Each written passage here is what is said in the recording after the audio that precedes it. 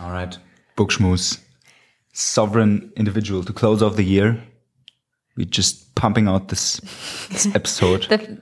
Which number is it? Is it just 10? 8 or 9. We didn't manage to 10, did we? Yes. That's kind of disappointing.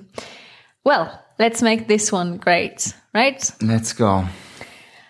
So the sovereign individual. But you wrote down self-sovereign individual. Yeah, I know. I don't know why I did that. I felt the book was...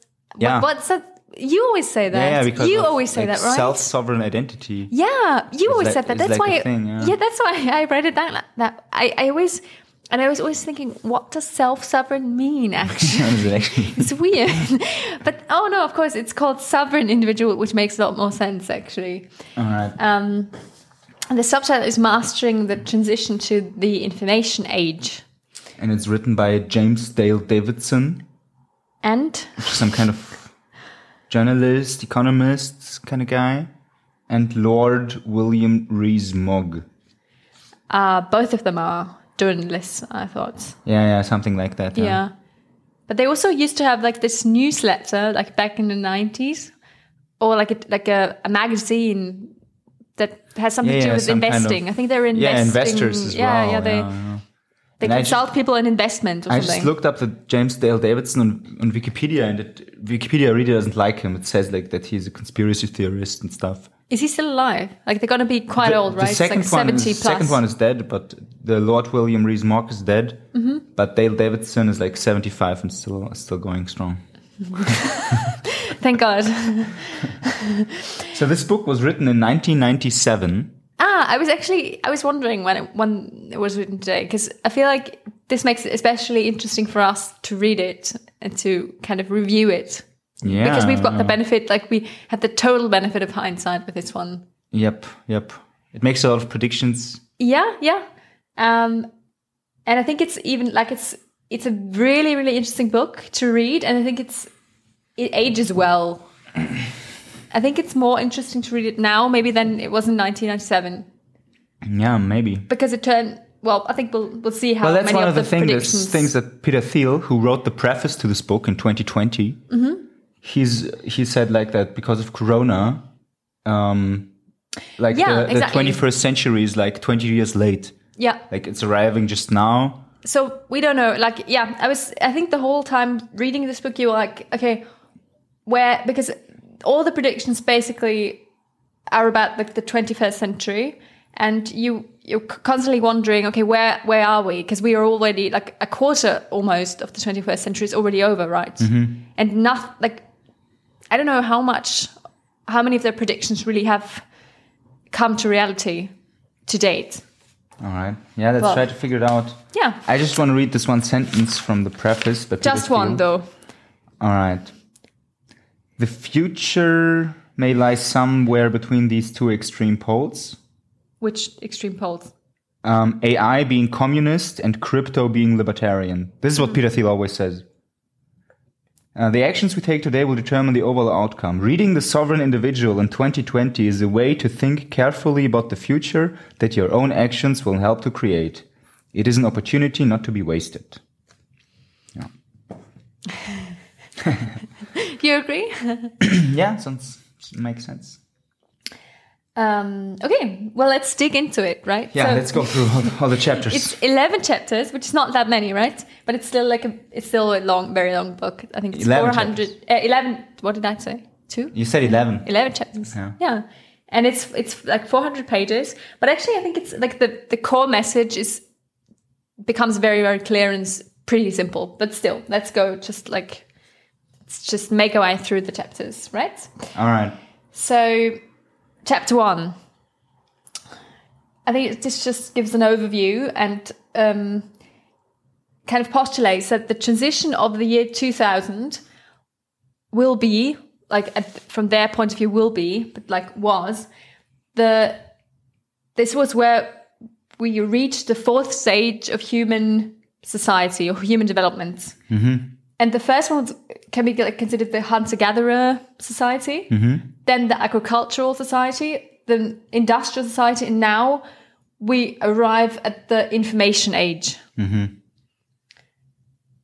And so, yeah, this is like the fourth and like a very special stage. So it's not like, it's another transition. It's like, it's groundbreaking and breathtaking, and it's not like the others. Not like the others, where it's like a hunter-gatherer to whatever agricultural stage. It's like almost nothing. No, but they say that. They say that. Like, they postulate that this is going to be huge. All right. Well, and so I feel like I think this is something to like point out right now, because I feel like it's very essential to the whole book, and it's a recurring theme. All right, what? The violence. The importance of violence, and who controls violence and who gets to exercise violence, as like the most decisive factor for the way society is molded, I guess, or the way society works. And they always say that, and I think this sentence will be like in the book like 20 times or 30, that as the returns to violence are diminishing, that's what's going to happen during the information age. And this will kind of be a game changer for the importance of the nation state. This will be the death of the nation state, actually, eventually. Like diminishing returns to violence. Yep. Yeah, because he says that the nation state currently like controls the violence. You know, if you don't pay your taxes, the tax collector is gonna come and put you into prison. And people always say, "Oh, we don't like violence," but well, it's kind of reasonable. Like, you need some violence, like the tax guy, right? Like, the state dishes out violence constantly. So, yeah, but I feel it's also like the protection from violence. Yeah. So the state exercises violence, but it also provides kind of protection from violence from outside, basically. Yeah, other states as well. Yeah. No? So it's kind of a give and take. Yeah. But this is about to change because of the advent of the, and I love that they say this, like I love that they use this term, because we don't use it at all, the cyberspace. Yeah, cyberspace. Like, what happened to the cyberspace? Nobody says cyberspace It just didn't anymore. stick. It's not really. But he also says, like on page 30, he says metaverse. Yeah. Oh, really? Metaverse. Yeah. The alternative cyberspace world imagined by a science fiction writer novelist Neil Stephenson. Stevenson's metaverse is a dense virtual community with its own laws. We believe it is inevitable that as the cyber economy becomes richer, its participants will seek and obtain exemption from the anachronistic laws of nation states. Yeah, but so this metaverse term has really had a big comeback with... Yeah, as opposed to the cyberspace, which is dead, unfortunately, I think. Yeah, with Meta, the company Meta, and Facebook. But so the first chapter, I think, just kind of makes the central points that we're actually that society is going to change massively, and this is going to cause the end of nation states as we know it. And along the way, during this transition, we're going to face new challenges. For example, like the Neo-Luddites, you know, the kind of like Luddites who, I think they destroyed the machines, right, during the Industrial Revolution. So the Neo-Luddites these are going to be the losers of the information age. The left behinds. The losers. So we're going to be facing violence from them, because they're going to have to, like, they're going to try to defend the nation state because of the welfare state. And, but we're going to, like, there's going to be new sovereignty through markets. And the citizen, I think this is a very interesting point, like the citizens are going to become like more like customers. And the state is going to have to try to cater to his customers. Yep. This is something they find really essential. So because you pay the taxes, so you're you're a paying customer, and it's going to be like a lot more competition between the nation states. Yeah, with the whole cyber economy and making money online, you'll have more leverage as an individual. You can more easily change your tax residency or something, or where you live. Yeah. So the state doesn't have as much of a strong grip on you. And you can choose if you want to like stay based in your state, or if you just leave. Yeah. Whereas before, you were kind of shackled to the state you were born in, much more. Yeah. And so a couple of things they say. For the first time, those who can educate and motivate themselves will be almost entirely free to invent their own work and realize the full benefits of their own productivity. In an environment where the greatest source of wealth would be the ideas you have in your head rather than physical capital alone, anyone who thinks clearly will potentially be rich. It's pretty nice. It's very motivating. Yeah. So you can be like this sovereign individual. Yeah. Who's like his own little state, like a mini state. Yeah, he's like so cool and like he's on the same level, like hierarchically as a state. Like they operate on the same level. Governments will have little choice but to treat populations and territories they serve more like customers. Yeah, we said that. And less in the way that organized criminals treat the victims of a shakedown racket. So these guys are pretty like maybe libertarian. They really don't like the Yeah, they really state. hate the state. Yeah. All right. Well, maybe one just an interesting story they told also, I think in the first chapter, was that so every 500 years, like society, or roughly every 500 years, society dies and is reborn. And so 500 BC, like the Greek democracy essentially came into place. Then around the year 0, of course, the birth of Christ. And also the Roman Empire was in its highest pitch of greatness. Yeah. And then 500 after Christ, the Roman Empire collapsed and thus started the Dark Ages. 1000 after Christ, the kind of feudal revolution took place, which is also a big part of this. Mm-hmm. And 1500, the gunpowder revolution and the Renaissance started. So they're also arguing that as the year 2000 is approaching, we're going to have to, like, there's going to be another big thing happening because it's a rule. Because it happened every 500 years, Yes. 3 times in a row. 4 times. All right. Actually. But it's interesting, right? I mean, it's quite, Yeah. It's a rough. It's intriguing to see a pattern there. Maybe Definitely. it's just a coincidence, but it looks like there's a pattern there. Okay. So Let's move on to the next chapter then. Mm-hmm. So chapter 2, the mega political transformations in a historic perspective. I love the word mega political also. They use that a lot. It's like mega politics. That's something like I don't even know what that exactly is. I mean, it kind of says what it is, but still, like, Yeah, it's about these really big trends. like the meta changes, like the. Yeah. So that was also quite an interesting chapter, like historically speaking. Mm-hmm. If you're interested in history, that was one. So I think it's just and actually I thought this particular bit's very interesting. So they list kind of the facts, like facts about mega political transitions and kind of the conditions under which these take place. And so some of them can actually be found in today's society as well, I think. So, for example, incomes are falling. I think that's something that's maybe going to happen. Okay, so you're saying incomes are falling right now? Well, I think they might be pretty soon if there's a recession coming. Okay. Well, all of these transformations are followed by violence and chaos. Mm-hmm. They're never popular. So nobody they're never liked and never popular. And they're usually accompanied by corruption and a moral decay. Mm-hmm. And I think this can be seen, at least like in Austria, it feels like there's lots of corruption and sort of a moral decay. Mm-hmm. And I think that was also like what happened before World War I, right? So this was also, especially I think in Central Europe, a society, the fin de siècle, the end of the century kind of society that felt like it was falling, like that felt like the end was near. Yep. Very decadent, Decadence, instability. No.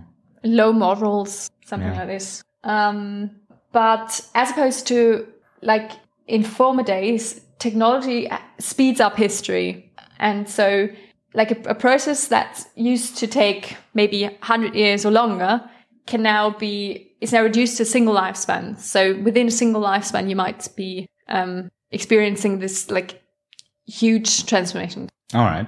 Which I think is what we're seeing now, right? I mean, just in our lifespan, like in like 30 years, how much has changed?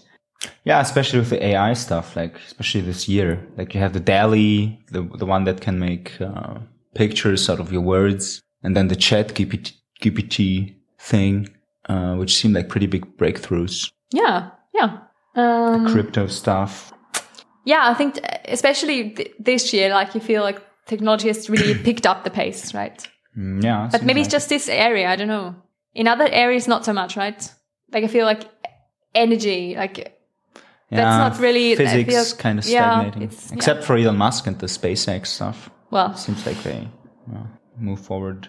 Anyway, I don't have that much on this chapter. Really? You don't? No.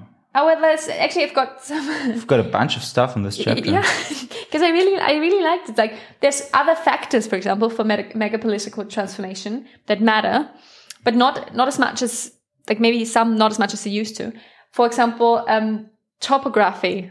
Topography, yeah. Yeah, so this is one of the reasons apparently why Greece became very prosperous, like before, like 2,000 years before Christ or something, or 1,000 years before Christ, because everything was pretty close to the coastline. Like all the farming was pretty close to the coastline. And climate, has always led to transformations, and because especially when temperatures dropped. Yeah. Yeah, he also says like about global warming, he says concerns cannot be dismissed out of hand, yet taking a longer perspective, the more likely risk appears to be a shift to a colder, not a warmer climate. Yeah, that's what Björn Lomborg always says, right? That it's and also the Epstein guy from the Fossil Future book. Yeah. Which Peter Thiel also likes. And that was one very interesting point.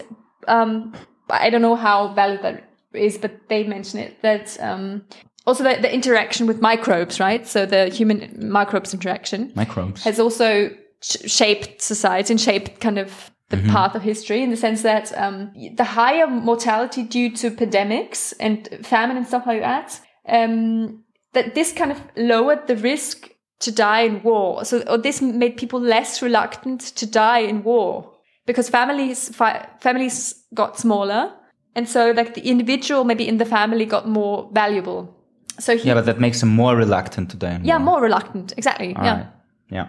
So when the family sizes shrunk over time, that made wars in a way less probable, or people were even more reluctant to die. So people put like more value on the individual life. Yeah.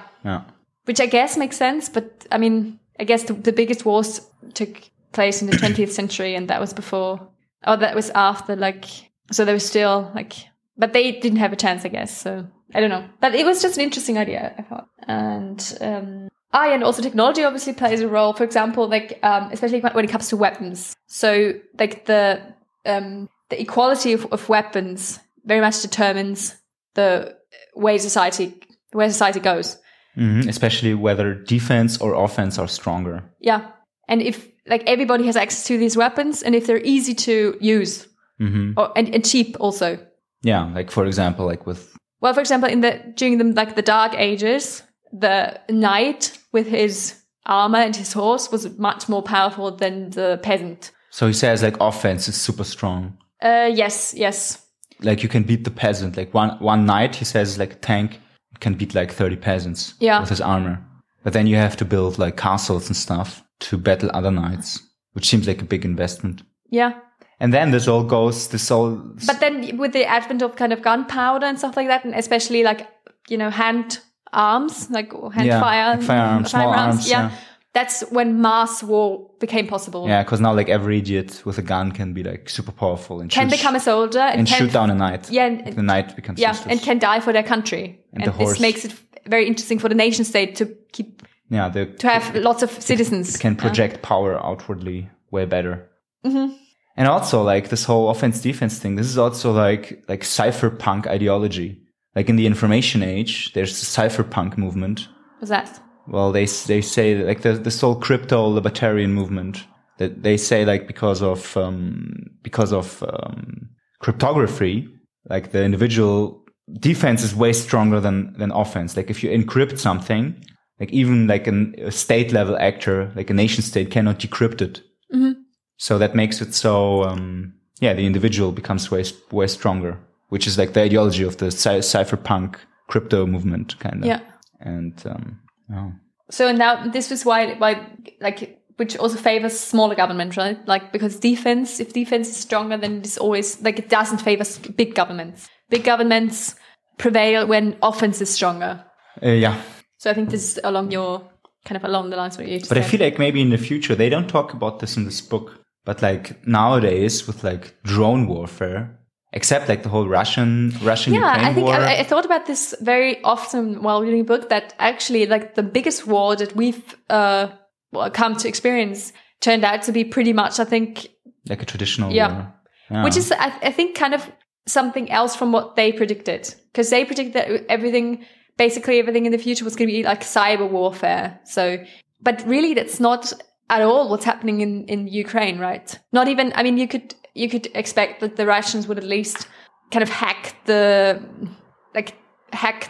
power plants of the Ukraine. And yeah, maybe they do kind of, like, but it doesn't seem that it's not working. It's not working properly. Nobody talks about it. Huh? No, I don't think it's working properly, because then they wouldn't have to waste all the ammunitions. So I don't think it's working. So maybe the Russians are just bad hackers, or it's just not as easy, or maybe the Ukraine. It's also very much about humans. Like it's still a traditional. I think it's still a traditional war.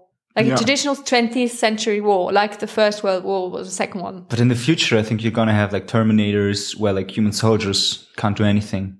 And then the side with better Terminators wins. Well, or maybe not. Maybe it's not going the way that they thought it was going to go. Maybe the prediction was wrong. Yeah, maybe. Yeah, maybe it's wrong and the human will be. But it seems unlikely. It makes no sense. Yeah, I mean, it's unlikely. Especially like with falling birth rates and stuff. Nobody is going to want to go to war. And they also say it at some point in this book. I have marked it down somewhere, where like in the future it will seem silly for people to go like to war for the nation state. But that's what they're doing. Like, but it's maybe we're not there yet. We're not in the information age, or it's not going to pan out as predicted. Mm-hmm. Because it's silly, yes, but it's still happening, right? At a large scale. So Russia has conscripted, is that the word? 300,000 more Russian soldiers. And they happily, or probably not happily, but they found the people. Yeah, but the people, like, it's hard for them to leave and they have their family there. I think, especially the Russian soldiers, like, I feel like they're not really motivated. And but the Ukrainian, and even the Ukrainian ones, like, there was this thing in, like, where the women could all, like, leave the country and the men were, like, forbidden from doing so. And the fact that they have to enforce it, to have, like, the fact that they even need this law shows to me that people are maybe not that motivated to. But I don't think they were motivated during World War II to fight for their country. Yeah, exactly. Yeah. You always have to conscript the people. You kind of have to force them to participate in the thing. Yeah, but then maybe it's just not changing the way they predicted it. Because I think their prediction panned out right. Like, I don't think it did, because I don't think it's different from World War II.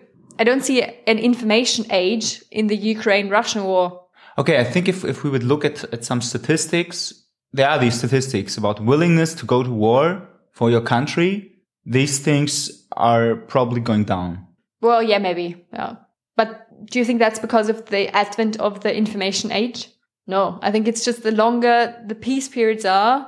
Okay, there may be other the reasons. More, yeah. Well, anyway. And also there are some nations that are more, where nationalism is more common, and others where it's less of a thing. Yeah, but in general it's going down. Nationalism, you think? Mm-hmm.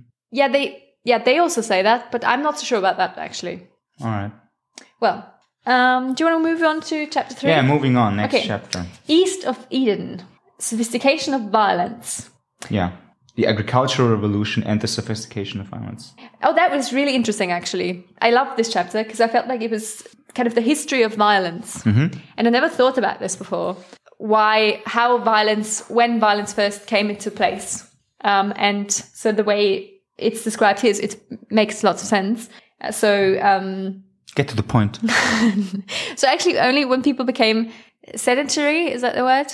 Yeah, that's when they became violent, because like the hunter-gatherer groups were kind of just roaming huge areas. So, and they actually, it was really huge areas, because they were kind of had the same habitat as the bears they were hunting. And so whenever a group kind of encountered another group's area, they would usually just leave, because there's no point. They don't have any treasures. Yeah, they didn't. With them. They're like living hand to mouth. Exactly. Yeah. So there's no reason. And to they were fight. not particularly bound to their locale either. So they felt it was easy for them to leave. Like they didn't really feel bound to. Yeah, the cost was low, and there was nothing to gain. Nothing to gain except women, maybe. Yeah, maybe. But then obviously, like when the agricultural revolution came along, then that's when started. There was an incentive for conflict. Yeah. And also because people couldn't just leave. Because if you're growing your crops, that's going to take you months, and then you can't leave, or you're very unwilling to leave your the harvest behind, or not just the growing crops behind.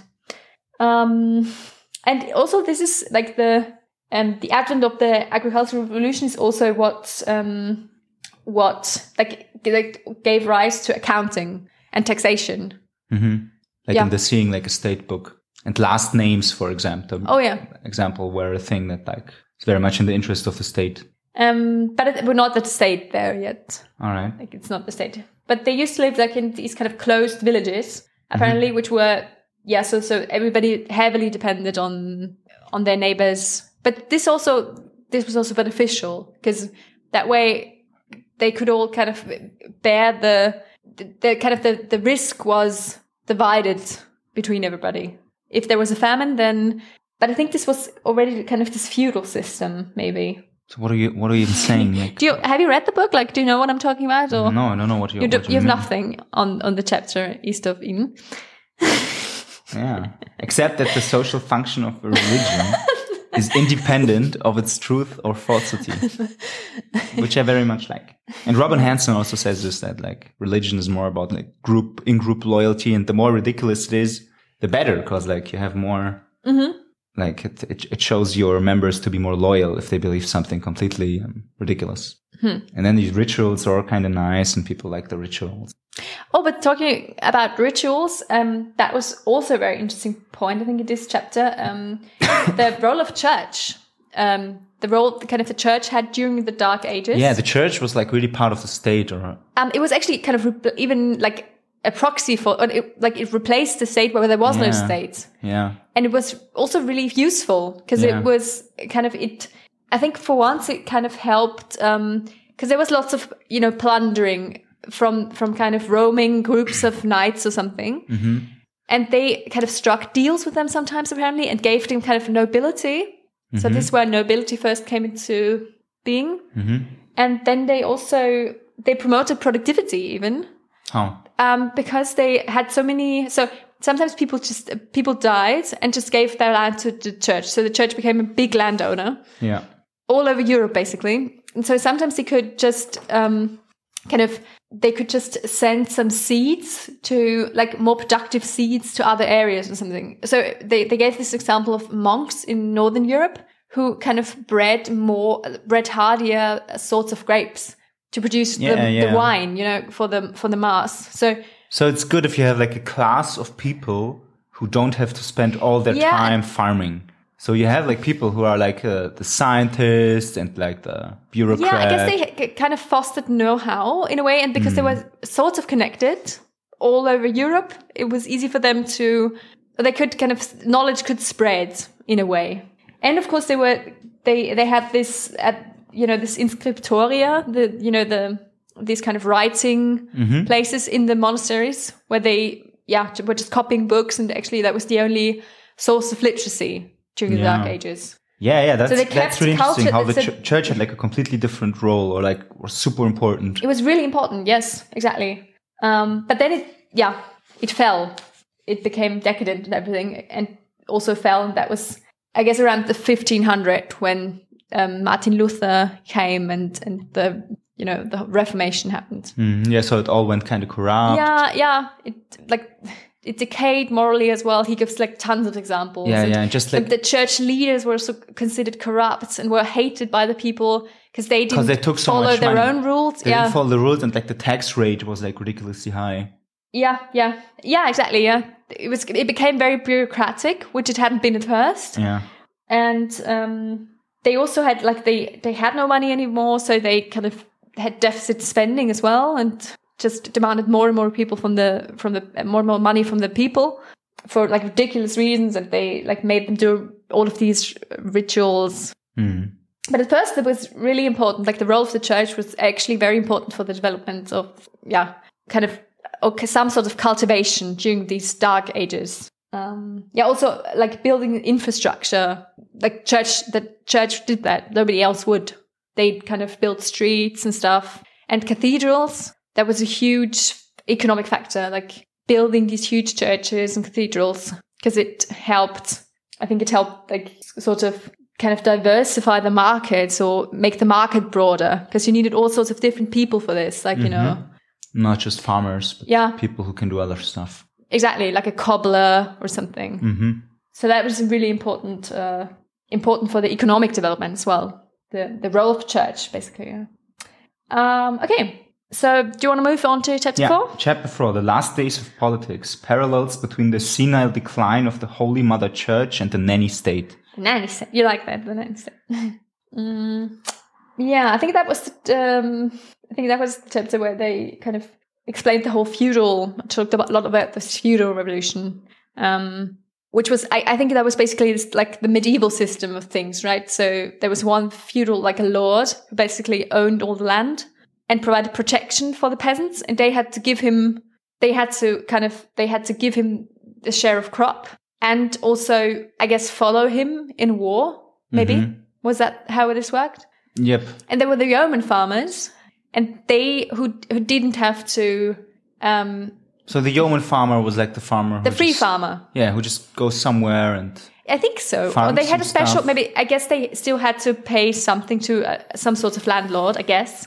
But that's actually quite an interesting family story. So, like my ancestors from the Czech Republic, they were yeoman farmers during like in the 16th century or something. Yeah, mine probably were as well. No, actually, and then it's a very nice story, because in this sort of area, the Bohemian Forest, the sign of the yeoman farmers was that they didn't have to cut their hair. And in German, like in Austrian German, there's a word for. Like, if you say that's a prole, the word is actually means you have very short hair. Because which word? Say the word. I don't think you know it. It's gschert. Ah, okay. Have you heard that? Well, die Gscherden. Scheren. Yeah, means like to cut. Cut the wool of a sheep. Yeah, to shear, actually. I think shear, yeah. The sheared ones were the ones that the kind of the proles, because they didn't own themselves, but they were owned by the landlord. They had to cut their hair, like the people in the military. And the others didn't have to. So my ancestors didn't have to, because they were kind of yeoman farmers. But this is like the downfall of the yeoman farmer. Like he had to submit to some kind of feudal lord in the end. Yeah, but like some had a special kind of, I think, relationship. But overall, apparently, yes, during the feudal revolution, the standard of living for all the farmers and the peasants, for everybody, fell. So it was not a good time for them. Yeah, but they still kind of survived. Like it's all very much about risk and insurance. Yeah, like, the farmer insurance kind of thing. Yeah, yeah, exactly. Like just thought about that as well. You don't want to have that much food. It's way more important to not starve than to become really rich. Yeah, and that helped. Like having this kind of landlord person, the feudal lord, helped you to survive. Because even if there was a famine, then it was also in the interest of the feudal lord that your farmers who like kind of have your like who do your fields don't die. So the feudal lord had to kind of, I think, feed them eventually. Like worst comes to worst, he had to feed them. An insurance policy kind of. Yeah, almost. Yeah, so they kept less for themselves because they had to give some to the feudal lord, but like in times of famine, they were more likely to survive than if they had been on their own. But basically, I think it was impossible to be on your own completely, because then we're going to be like a victim of the knights. and all sorts of gang mobster people all the time. Yeah, yeah. So that was basically impossible, I guess. Here they say in the book, like, knights are like Hell's Angels on horseback, like the motorcycle gang. Yeah, so they Just, were like, not riding around, like and kind of pillaging, yeah, being chivalrous. plundering, and yeah. But yeah, that and this whole feudal system basically kind of relied on oaths, like on this chivalry, so like a code of manners, and they had all sorts of like this Knights of Temple or something. They all had sorts of oaths and kind of oaths. That was what kept them together. And they say that eventually, like, the citizenship kind of evolved from chivalry. Because then, like, I think as the returns to violence got higher, it made more sense for, like, you know, the government has to become bigger. And so eventually the nation state kind of developed out of smaller sovereignties or something. Because that's what they said before, right? So if the returns to violence are higher, then it makes more sense for a big government because they can kind of mount more resources. Yeah, so if you pool your money... Yeah. So usually with these knights, like the bigger army just wins. Yeah. So you need to pool your resources, pool your knights all together, become a big thing, and then you can destroy the others. And then, and this was kind of the slow transition from kind of to citizenship in a way. Yeah. Or like because the rules of the game kind of changed. Yeah. You have a bigger state, and then you have like citizens, subjects of the state. Yeah. And also the advent of gunpowder. Even accelerated this process. Yep.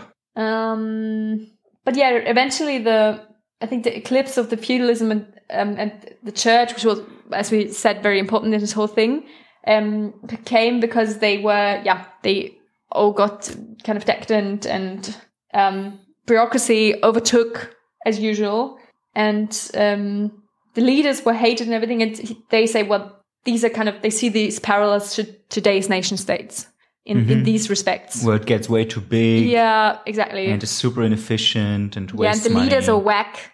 Whack leaders. And in this chapter, they also say, from the vantage point of the information society, the spectacle of soldiers in the modern period traveling halfway around the globe to entertain death out of loyalty to the nation state will come to be seen as grotesque and silly. Yeah, but as we said, we're not there yet. Yeah. And I'm not sure if we'll ever truly, like, as long as the nation state exists, we'll never get there. But I just like this perspective because usually you think of these soldiers kind of as heroes, like it's heroic. But they say, like, people in the future will be like, wow, that's so dumb. Why you do this? So it's retarded. Yeah, well, I hope we'll ever get to that point. Because it is kind of retarded. It is, but it's tragic also. And I think this whole Ukraine-Russian war has shown us that it can happen anytime, apparently. Still, even though it's grotesque and silly, it can become reality anytime. Yeah. But still, you need to force the soldiers. Like, they don't really do it voluntarily that much, you know? Yeah, but it's still possible. Yeah, definitely. Yeah. So... All right. You have anything else on this chapter? No, I don't think... No, not really.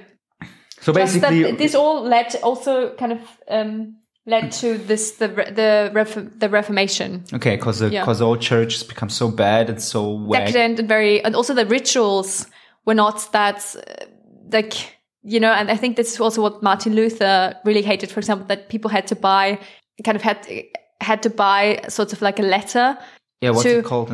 I don't know what the English, but you know what I mean. Like they have to buy a letter so their dead relatives or whatever in hell kind of can go to heaven 10 years earlier or something. Yeah. All these sorts of things, just like absurd. A cheap.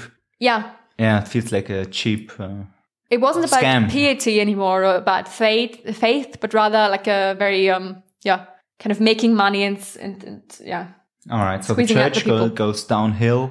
Then the feudal lords also go downhill, and we've got 1500, and we have a new age. And Martin Luther is like, let's make a new church, like from the ground up, which very much reminds me of the Network State book, which we maybe review in this podcast as well, where the Balaji says that it's really important to just be able to start anew with stuff. Like a lot of the times, it's way harder to change the old thing Like taking a new piece of paper. You don't remove your old writings. You just take a new piece of paper. And that's maybe also like with the church. Maybe sometimes you need to be like Martin Luther, just start a new church instead of trying to change the old. Especially also with maybe nation states. Yeah. But actually, I thought about the network state at some point. I hope I put it out somewhere. Okay, so chapter 5. The life and death of the nation state. Democracy and nationalism as resource strategies in the age of violence. Yeah, I think this was actually like, it was such a long and interesting chapter, but it basically can be summed up in one sentence, right? So that like in a democracy, like we need, like the industrial states needed democracy to kind of to gather as many resources as possible. Why do you need democracy for? I think because it's easier because it kind of justifies, or you kind of pretend that this is the will of the people anyways. Mm-hmm. I didn't think that was too clear, but they say that a lot, that that democracy is, you need to, like, if you want to, like, the democratic government managed to gather the most resources. Mm-hmm. And this is why the US, for example, won the Cold War, because they could kind of gather the most resources from their people and then put it all into the military. And that's eventually what made them succeed. Well, but then I thought that many communists they won the war because of markets. Yeah, but that's because, like, interestingly, democracy goes very well with free market economy. Does it? Well, better than communism. Well, I don't know. What about like the Chinese? Yeah, communism? I've thought about Chinese, like China as well. But I think, I think this is quite they never mentioned China, because I think China didn't used to be this big of a player, apparently, in the 90s. They kind of missed China. Like the rise of China is like one of the big developments in the last and they don't 20 years, and they don't really. Not really. China is now the new superpower. The next big thing, yeah. Yeah, the big thing, yeah. And China is interesting in that respect, because it's true, it's definitely not a democracy, but I think maybe China is so special because they found a way to kind of have free market economy, but still oppress their people. And usually you have to buy this kind of free market with democracy. I don't know if they oppress the people that much. But they do, definitely. I mean, they locked them down for 2 years. Yeah, that's true. The lockdown is pretty retarded. Yeah, huh? Definitely. The lockdown is dumb. Yeah. And they blocked the internet, so you have to get the VPN and stuff. Definitely. Yeah. So in this chapter, they say during the industrial age prior to 1989, democracy emerged as the most militarily effective form of government, precisely because democracy made it difficult or impossible to impose effective limits on the commandeering of resources by the state. Because it's the will of the people, or why? I never really got. Do you think is that the reason why? Because, I mean, they say that a lot. So it was hard for the rich people. They basically couldn't step on the brakes when it came to spending. Mm-hmm. But that was because they said, oh, we abide by the will of the people, or why?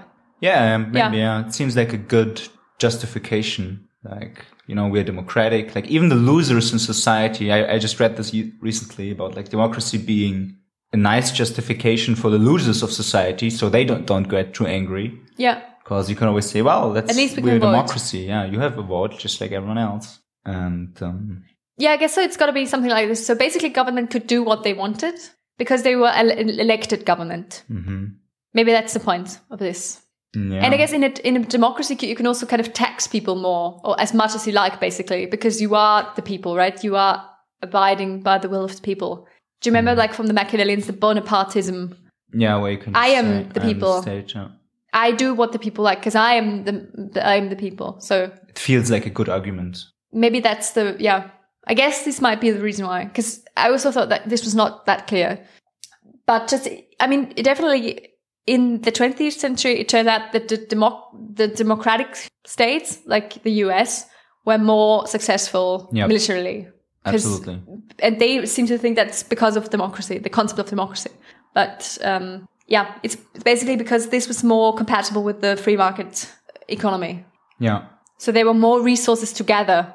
Yeah, I think it's all about markets. Yeah, me too. Yeah, I don't think it's the democracy provides a nice justification also. But I mean, then in a kind of a dictatorship, you don't need the justification, actually. So that was really interesting. I thought it's like this side of democracy, because we never look at it that way. I have another nice quote.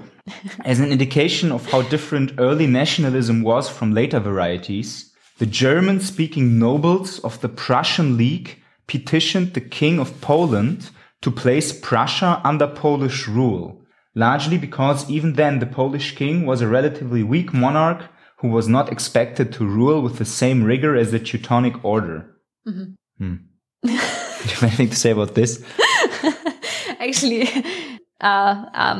Prussia, the Polish king was relatively weak. What's up with that? Yeah, that's like crazy 18th century sorts of politics. All right. Teutonic Order, I don't even know what that is. Yeah. Not. Do you have anything else? I don't know. We're at chapter 5. No, just like maybe also on nationalism. I wrote down that like they say it's kind of like a corollary to mass democracy, and it helps democracy sometimes because it makes it easier to mobilize even more resources. Mm-hmm. Because people identify with their nations. Yeah. All right. Which is an interesting thought, because sometimes you think that, I mean, nationalism also gave rise to kind of dictatorship in like Italy and also Austria in the 20s and 30s and the Nazis. Yeah. But it also goes well if it's like kind of contained nationalism. Apparently it goes well with democracy as well. But I wouldn't say it's a corollary of that, because I think it preceded democracy, like nationalism. Yeah, it kind of goes hand in hand, right? That you it can go, but it can also overturn democracy. Yeah. I don't think you like traditionally think of nationalism as something that promotes democracy. Not necessarily. But if you've got a strong democracy, a bit of nationalism definitely helps. And nationalism always helps kind of mobilize the people, like Donald Trump, like make America great again. The people love that. All right, moving on. Chapter 6. The megapolitics of the information age, the triumph of efficiency over power. That was the chapter with the labor unions and stuff, right? Yeah. Where he goes on to the economics of labor unions. Yeah. Because you used to have these big... Huge industries are more, are more vulnerable to labor unions or to coercion by the workers. Yeah. Because you have like this big factory and every part is dependent on the other, and if one group of workers stops working, like the whole I think factory, the sheer invention of the assembly line makes the whole system very vulnerable. Yeah, to it puts a big bullseye on the back of the factory. Exactly. Yeah. Because nowadays, like if you at the company I work for, or like at all these IT companies, nobody thinks about going on a strike. It's like completely ridiculous. Yeah, but actually I thought about this when I was reading that. So, I mean, there's still labor unions today, right? And also in Austria, there's I think it's technically it's still the labor union, or maybe like even the bigger sort of organization of the labor unions, that kind of they're called the social partners. And these are the ones that, so the social partners are the kind of the labor unions and the employers, the kind of organization of the employers. And every year in autumn, these two negotiate the new, like what's going to be the new, like what they will be paid the next year. There's always a big thing, and like the media kind of reports how it's going, how many percent the employees are going to get next year. There's a big thing. And then I thought, like, in some branches, like yours, for example, I don't think that even happens. Like these negotiations, I don't think they actually even take place. I don't think that's the labor union of the IT consultants, and they kind of negotiate the pay rise with the employers. Yeah, I think it's like a historic thing. Yeah. Because here, like in this book, there were like assassinations going on, and the labor union was like really strong. Yeah, exactly. And it's all like a historic, it's a vestige of those times. And nowadays, I don't think. But it still happens. As I explained, it still happens. But it doesn't feel that, like, especially when, like for example, the car industry, it has to compete with Japan and the US. And like in the US, the whole Detroit labor unions were really strong. Yeah.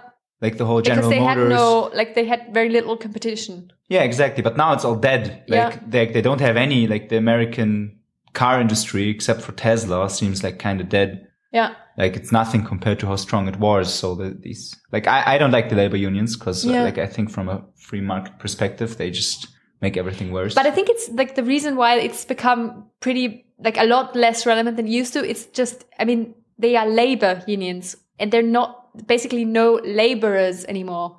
Like this whole area of work just kind of vanished because there's no real workers anymore. Yeah, not as much. Yeah. Like no blue collar workers left basically, or very little compared to before. Yeah, they are there, but their just industry is struggling because they have to compete with China and stuff. Yeah, and also there's like a lot, like there's fewer workers than before. Like, the blue collar workers. Yeah, there's more white collar work. Exactly, yeah. More information age work. This is like in Austria, or I think in all over Europe, this is a big problem for the socialist parties. Because their core voters used to be workers. But these workers, kind of this whole group of voters, is disappearing. They all got replaced by China. Or they just kind of moved on to better jobs, but then they're not going to be socialists anymore. So I think the labor unions are not that strong anymore because labor has changed. And like IT, people like you don't need the labor union. So they say, look, here's a quote. There's no development that will contribute more dramatically to the disaggregation of the sovereignty and the rise of government a la carte than the emergence of a cyber economy that altogether transcends physical borders. So this is the one thing, like the fact that physical borders becoming, like with the work from home, physical borders becoming less important because of the cyber economy. It kind of makes contributes to the rise of government a la carte. So governments compete more with each other. Yeah, because they can't. They don't have like a monopoly, or the local monopoly on violence is not important anymore. Like the state used to have this local. A state is someone who has a local monopoly on violence, and that's not important anymore because this kind of the territory is not that important anymore. I think territory is important because you still got to live somewhere, and you only want to live somewhere where there's no crime. Yeah, where it's rather nice as well. But then the question is, maybe a private company can do that? But what's more, the thing is that the states compete now with one another because people can choose now in which state do I want to live and do my home office work from home. Yeah. So the states compete now with one another for like the cheaper taxes and stuff. And maybe that is something that we should make use of. Like just move to a better state with cheaper taxes. Yeah, but see, that's like they constantly suggest to do that, right? Yeah. But I think like if you think about these states, then I mean, of course, there's some kind of tax paradises that are also nice. Like the Cayman Islands, I think a nice place to live. Mm-hmm. But then there's other states, like not every state manages to like be a nice place to be. Mm-hmm. Yeah, so you don't move to that one. Yeah, but I think I think one of the reasons why, or something like the US, I think is still a very popular place for people to go. To live. To go and live, even though it's kind of it's not a tax haven. Yeah, but absolutely not. Like, the US is like one of the only like 2 countries in the world where if you have the citizenship, you pay the tax. Like all of Europe is residency based. Yeah, but still like the US manages to be very attractive. Yeah, because of like free markets, they got the best companies, right? The most interesting, innovative. Yeah. Companies. So they're doing, so it's not that like it's still, but I mean, I think they say that. But if you can work from home for a US company from Mexico. Yeah, but still, I think people still like, because if you follow this argument, then nobody would be in the US anymore, right? So like the Bay Area would be deserted. Because it makes no sense for people to live there. So they would live in Mexico and do work remotely. But that's not what happens. I think that's more and more what happens. Like I feel like, but it's still impossible to buy a house there or something. Like prices are still 20 years ago astronomically. But in Mexico, it's way cheaper. Yeah, but you have to agree that this whole class of people who just live in Mexico and work for some kind of company remotely, this has risen. I don't know. You think it's the same as 20 years? Like even with Corona, you think it's the same? maybe it's risen, but it's not. I think I think it's obvious the that US, this has risen, Australia, and especially still have very attractive places for people to live. Yeah, but And it's still, not like the shithole countries like Mexico. It's about the trend. But I think there's something to think about. Because if you live in Mexico, you can live like a king. And but you're still in Mexico. That's the point. So and there needs to be like a nicer Mexico, like a network state. And that's safer. The thing. Yeah, and some states just never manage to make a good place to live because of the people or because of whatever. I don't know. Yeah. But I think that's one of like... It needs to be like segregated communities. Like a little on the last state. page, I think, of the book, he says that we just have to we have to face that there are some counterproductive cultures. Yeah, and it's never gonna, like bad cultures. Yeah, and it's never going to be like, it's impossible if you've got the bad culture, it's impossible to make a good state. And also I think it's at some point also in there, like that for some people apparently, or for some cultures, it's impossible to get good governments. They can't.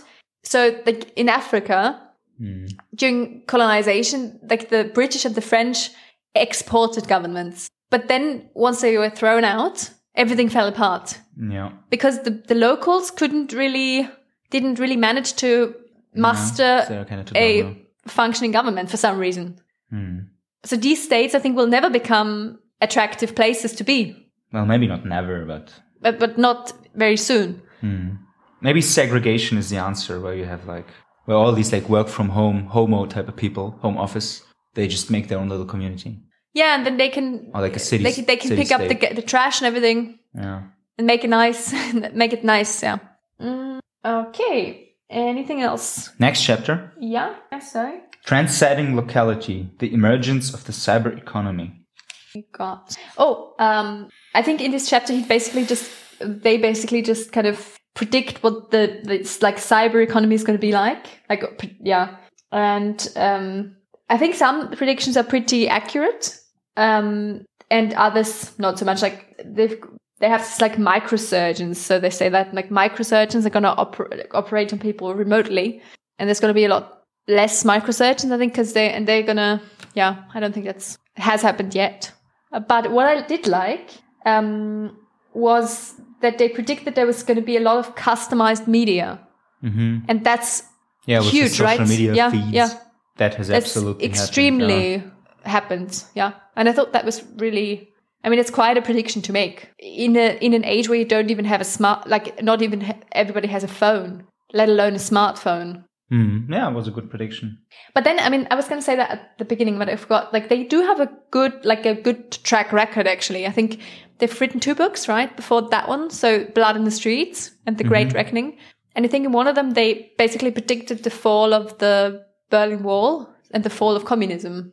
All right, that's a nice prediction. Yeah, I don't know how accurately they predicted it, but still, they're good predictors. So that was the media thing I thought was quite really quite cool.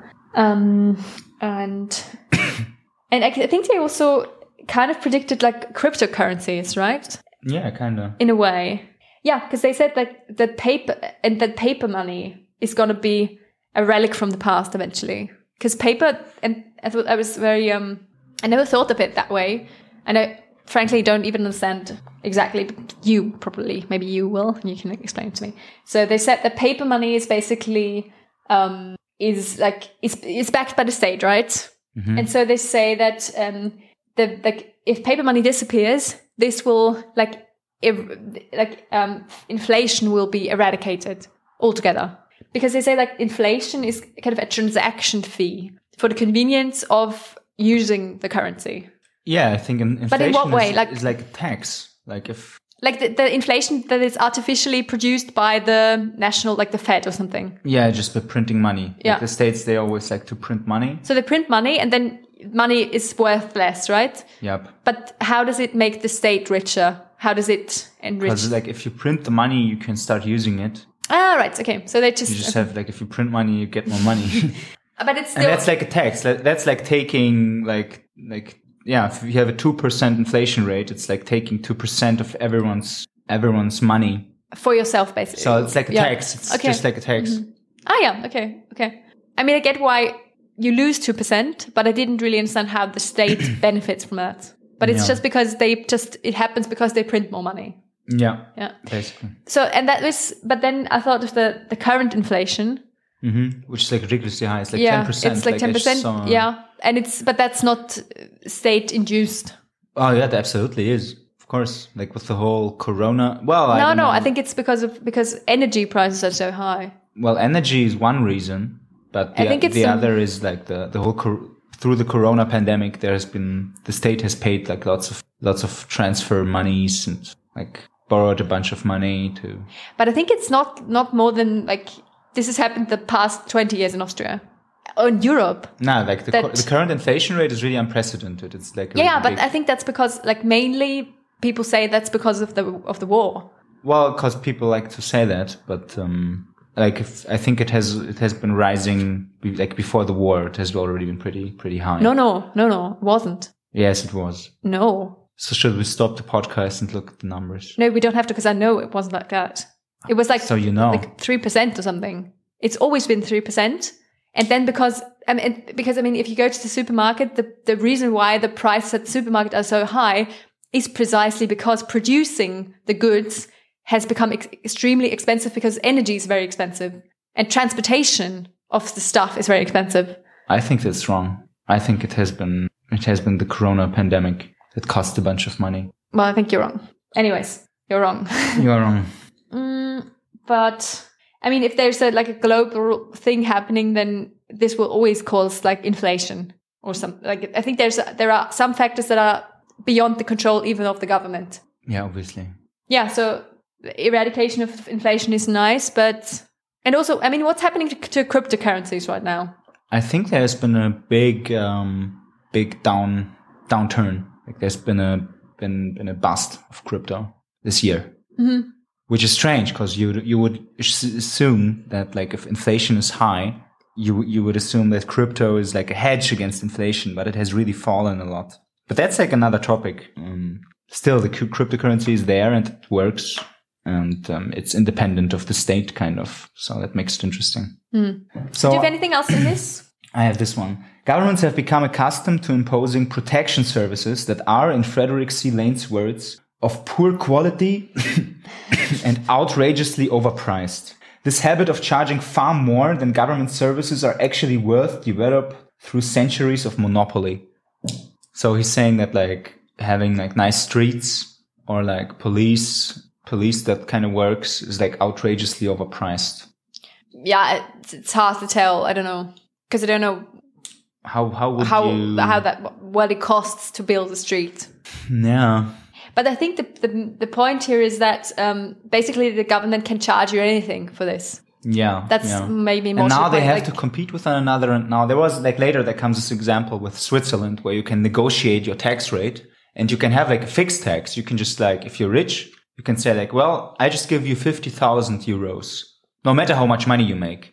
And if you make 50,000, that's pretty dumb because you have 100% tax rate. You lose all your money. But if you make like 1 million, you have like a tax rate of 5%. I don't know if that's true for everybody, really, because my half brother lives in Switzerland. He's never, but it's still the tax rate is way lower. He pays like 20% tax. Yeah, but there is gonna be exactly 20% is like low. Yeah. I pay like I don't know 50%. Yeah. But yeah, so that's like because we're not really customers to the government. We're just kind of forced to pay, and the government just uses the money for whatever they see fit. Or which is usually some bullshit. Yeah, because it's not like because of the you could say the deep state, like the employees, the bureaucrats. They decide really what happens. It's not even the government probably, but more the deep state. Deep state is the government. Well, no, I think the deep state is like the firmly rooted bureaucrats. But it's not like the current government necessarily. Whatever. Anything else on chapter 7? No. Next chapter.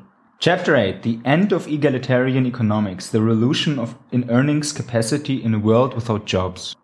So. Oh yeah. Do you have something on Ammon's turnip? What? Ammons turnip. Almond's turnip. Ammons. I think that was a German guy. Who's that? That was like an economist or something. And he he introduced this model of the turnip. You What know is a what a turnip? turnip? No, it's like a carrot. It's some sort of root Okay. vegetable. Okay. And it's got a big, it's like thick in the middle, and it's got a narrow stem and a narrow root.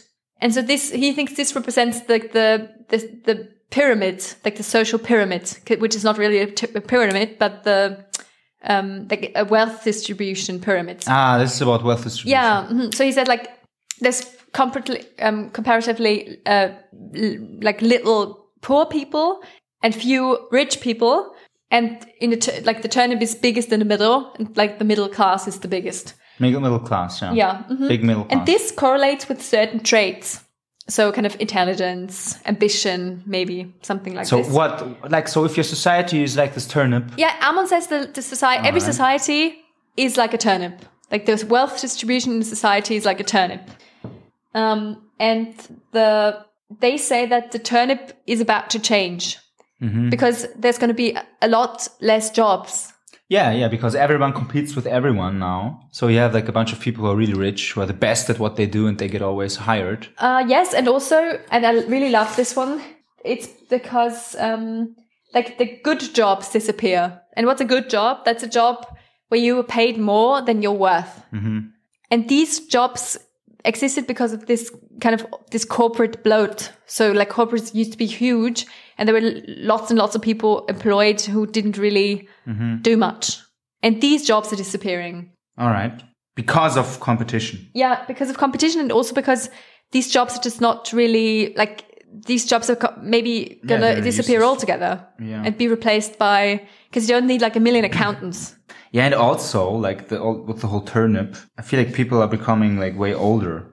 Like modern society is kind of maladaptive. People don't reproduce. That's what Robin Hanson said in the book, and from him right now. But like the good news is that so essentially there's going to be like an inequality of like more inequality. Yeah. But the good news is, in a way, it's also like equality improves also for everybody, because it doesn't depend where you live. It doesn't, like overall over the globe, the equality becomes so he's bigger.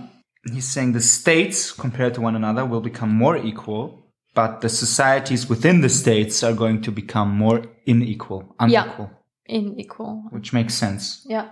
But I think this is, I'm not so sure about, I still think it's like, it still matters if you're like in the middle of nowhere in Africa, it's still going to be hard to join the cyber economy, because if nobody ever manages to get good internet over there, then you're still not a part. With Elon Musk, everybody can have internet.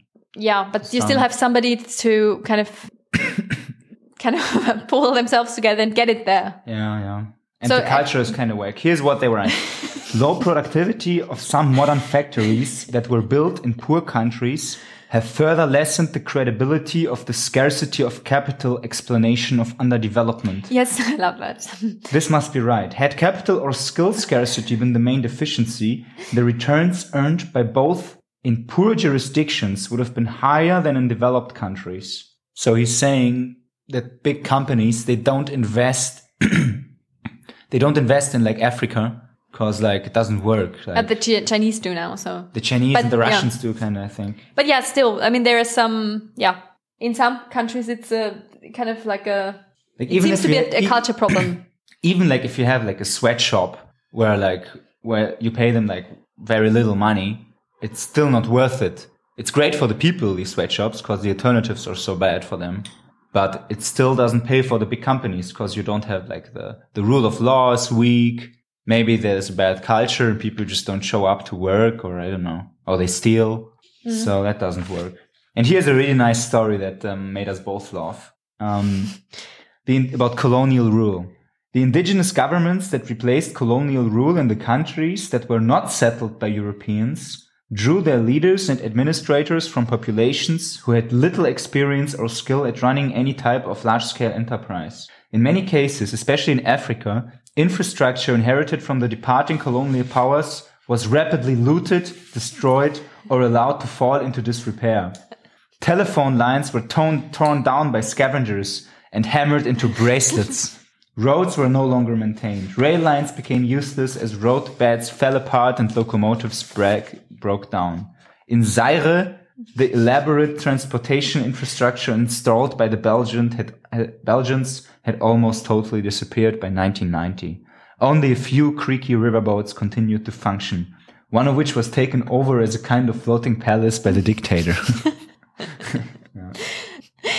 But I love how blunt they are about this. But I think, like, today you couldn't write something like this because it's kind of racist. It's kind of, well, I don't know if it's about race. But it's like culturalist. Cultural. Yeah, people are like, multiculturalism. But we also said in open borders, like, we are pro open borders, right? Mm-hmm. But like, because we want the money. Yeah, it's better for everyone. It's also, yeah. But the culture is sometimes pretty bad. Maybe races are bad as well. I don't know. What's bad? Nothing. Okay, you've got so many more quotes here. Were the streets of London to be lighted and paved at the expense of the national treasury? Is there any probability that they would be so well lighted and paved as they are at present, or even at so small an expense? The expense, besides, instead of being raised by a local tax upon the inhabitants of each particular street, parish or district in London, would, in this case, be defrayed out of the general revenue of the state, and would consequently be raised by a tax upon all the inhabitants of the kingdom, of whom the greater part derived no sort of benefits from the lighting and paving of the streets of London. For London, substitute Toronto, and you are inside an equation that will be running in the minds of many in Alberta and British Columbia. The logic of devolution will prove infectious. So he says, after the nation state, in the place of a nation, you will see at first smaller jurisdictions at the provincial level and ultimately smaller sovereignties, enclaves of various kinds like medieval city-states surrounded by their hinterlands. As strange as it may seem to people inculcated with the importance of politics, policies of these new mini-states will in many cases be informed more by entrepreneurial positioning than by political wrangling. These new fragmented sovereignties will cater to different tastes, just as hotels and restaurants do, enforcing specific regulations within their public spaces that appeal to the market segments from which they draw their customers. This is not to say, of course, that there are not special problems arising from the organization of protection on a nomadic basis. Nice quote. Nice quote. I thought this kind of reminded me also of the network state, right? Yeah, it's very much like precursor to the network state. Yeah, and I thought that was quite interesting. They predict that like the nation state with like the more diverse like the more different interest groups there are in one nation state, the quickly it will fall. And at some point, I think they said that Canada and Italy will be among the first to fall, and by 2025 they won't exist anymore. Yeah, he says Canada, Italy, and Belgium are very unstable. Yeah, but it's true. I mean, I don't know about Canada but like, in Italy, but I mean, also Italy, I think in Europe, actually Spain is more prone to be, to kind of... with Catalonia and stuff. To separate, Italy, to get you have the stuff sliced up. You have the North Italy, South Italy divide. Yeah. But then also Scotland, like the UK, is very much prone to... I guess the UK, I don't know if it's going to be the UK for long, because Scotland wants to leave. Yeah, they've been wanting to leave for 10 years. There's lots of tensions. Yeah. In the post-industrial period, jobs will be tasks you do, not something you have. Mm-hmm. Well, this makes sense. It's all a consequence of everyone competing with everyone and work from home stuff. Yeah, and the fall of the huge corporates, like huge corporations that can afford to employ people they don't really need. And also the state. Like if the nation state actually ceased to exist, just imagine how many people were out of jobs. How many bureaucrats, like civil engineers there are. We'll have to do something productive then. So yeah, it's quite likely. Look, this is very interesting. The model business organization of the new information economy may be a movie production company. Oh yeah, that's nice. I like that. Yeah, such enterprises can be very sophisticated with budgets of hundreds of millions of dollars. While they are often large operations, they are also temporary in nature. Yeah, he thinks like this movie business is really the future. Because like these movies, they're all freelancers. They all come together. for a couple of weeks for one project. Yeah, and then they move apart, and this seems to work really well. Yeah, I guess this whole project-based work It's gonna be even bigger. Yeah, you hire somebody for a project, and then they move on to another project. Because like, what is the reason why you even employ people? You do so maybe because of. But it totally depends on the branch you're in, right? Yeah. Because like at the pharmacy, it doesn't really. I mean, unless like it doesn't really make sense to hire somebody based on like project based. Because you need to have them all the time. Yeah, like the pharmacy needs to be open 24/7, and you need it to be very reliable and be able to plan. Yeah, you don't want to plan all the time. Like have a guy for a day and then he moves away. Yeah, and like today you can't. It's very hard to predict how many customers are going to be coming in. Mm-hmm. So you can't say, well, you can call somebody like as backup, but you can't tell everybody to stay home because there's only going to be like so many customers today. So in some branches, not. All right. Here's a part that I really like. The economic value of memorization as a skill will fall, while the importance of synthesis and creative application of information will rise. Anna, so think about this, because you memorize stuff all the time. Yeah, and I'm very good at that as well. Yeah, but the skill is becoming useless. I'm going to be like... You will be replaced. I'm going to join the legions of losers. Can become a legionnaire. But in the legion of losers. Yeah. So you need to branch out, like stop memorizing things. I need to just write them down. I need to become better at the creative application of synthesis or something like. Do you have the full quote? Because it was something like very. Next one is also interesting. Due to encryption, which gives individuals an ability to steal undetected, honesty will be a more highly valued characteristic of business associates.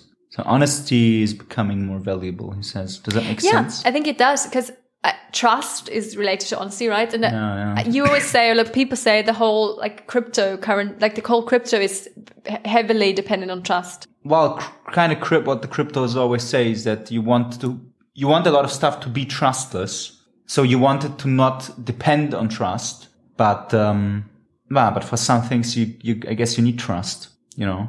I think you need it and I think that's something Harari actually said, from the, or what was the book where there was something else. Was it maybe Julia Galeth? Like you need this level of trust in a society that credit cards work. That was one of our... Yeah, one of the books.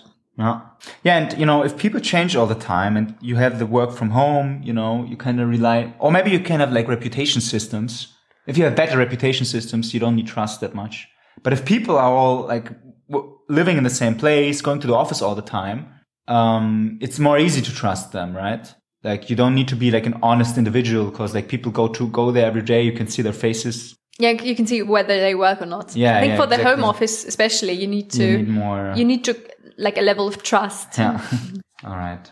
Oh, and then the move to gated communities is all but inevitable. So gated communities like in Brazil and stuff. Walling out troublemakers is an effective as well as traditional way of minimizing criminal violence in times of weak central authority. So that's what I proposed like 10 minutes ago. Have like more segregation and gated communities. But I think there's worth in living in a country where you don't have to be... Where you don't need to have this. You need to be walling out yourself or like walling out others, walling in yourself. Yeah. I mean, like if the state is so weak and you pay way less taxes, you're gonna maybe need that. Yeah, but then I don't want to be in that state maybe necessarily. Yeah, but do you want to pay like 50% of your taxes for this one thing? Just build a wall. It's a cheap wall. But do you want to like confine yourself? Well, actually, I'm pro open borders, kind of. Yeah, I'm. But still, like keeping out the criminals. Not pro confinement. I don't like to confine myself to an area because I know that I can't leave because if I do, I'll get killed. I don't think that's my idea. I don't think that's provides a lot of freedom. Quite the opposite, really. All right, let's move on. There may be a transitional advantage to private over publicly traded firms because private firms will enjoy greater leeway in escaping costs imposed by governments. Yeah, there is this thing with like a shareholder company. You need to have all these meetings. You need to have like a how do you call it? Like the supervisory board and stuff. Yeah. You have lots of tax obligations. And if you're like a real private company, you can more easily escape government. right? Do you agree? Makes sense, like especially for a small company. Yeah. I feel like small But I feel like companies, this is, for like, small not- companies, it's way easier to commit like fraud, basically. To defraud the government is way easier if you're small. Yeah, well, it depends what you do, really. If you're a small company and if you're a restaurant, it's not that easy. Or maybe But like I for a think, like, restaurant it's special, but I feel like restaurants cheat Yeah, all but the like time. that- They skip yeah. the taxes all the time. yeah, hospitality is, I think that's like a special. But if you're a shop, then it's not that easy. But if you're a really big company, you're like a target for the government. The Yeah, government but really you're wants to squeeze if you. you're a small like a small business, you're also a target for the government. Like my parents get hassled by the finance all the time. Yeah. But I think it's less than when you're a publicly traded company. I think I agree. Yeah. But it's easier because if you're a small company, on the other hand, it's very easy for the finance to come in and have a very, very, And I feel because like- I it's feel like harder if for you- you to cheat maybe and they can, If you're what? if you're a small company. I think it's easier to cheat. Like if you're a small company and you don't like fat people, you can just not hire the fat people. Okay, but Right? we're not talking about Yeah, but it's stuff equality like now. that. No, it's, But if you're a big publicly traded company and you have anywhere written down like something that like you cannot enforce this policy of not hiring fat people. yeah, but it's still like, trust me, it's not that easy to cheat finance just because you're a small business. Yeah, I agree. depends. But compared to the publicly traded firm, But then think of Wirecard, how they got away with. I don't know the details of the Wirecard scandal, but They just faked everything and got away with that. Yeah, also for the years. Sam Bankman-Fried Yeah. also, yeah, with the FTX. Well, let's move on. Don't know. Many members of learned professions will be displaced by interactive information retrieval systems. What is a learned profession? A learned profession. Yeah.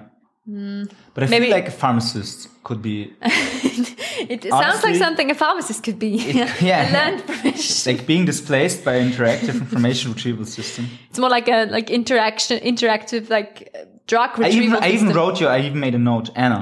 Like make sure you don't get replaced by an interactive information retrieval system. I don't really know what that is, but Yeah, basically like a robot or like a computer.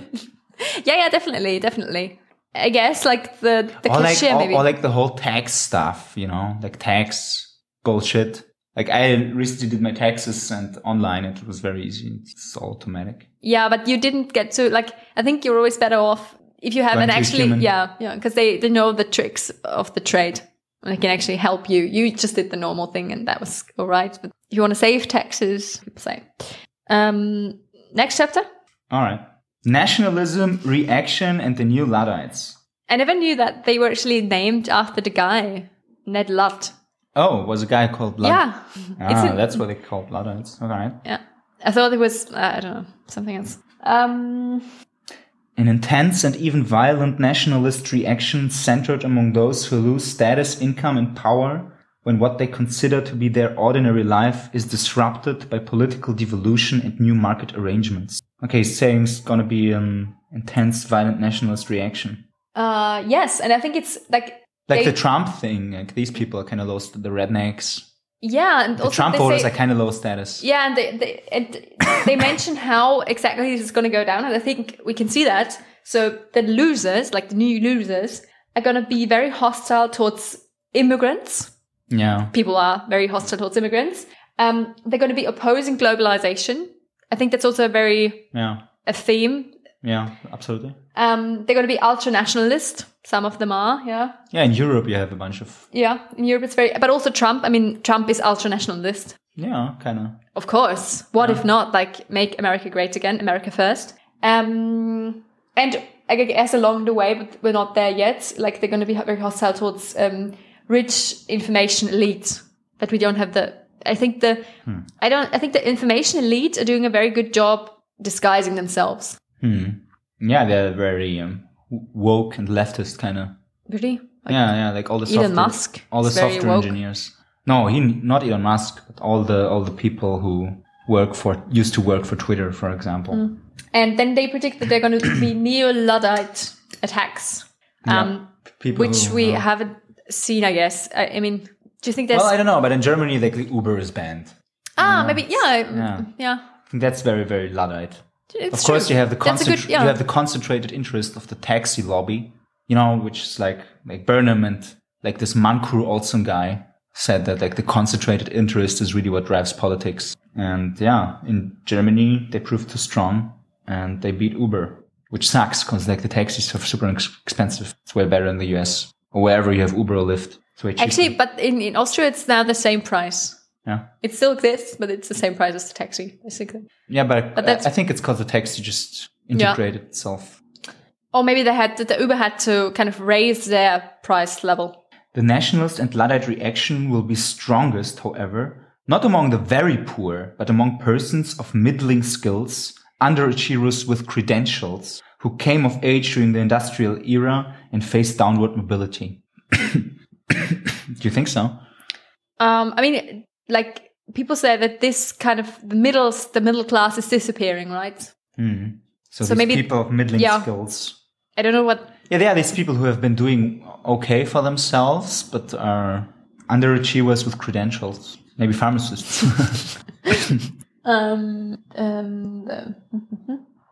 In Latin America, incomes have traditionally been more unequal.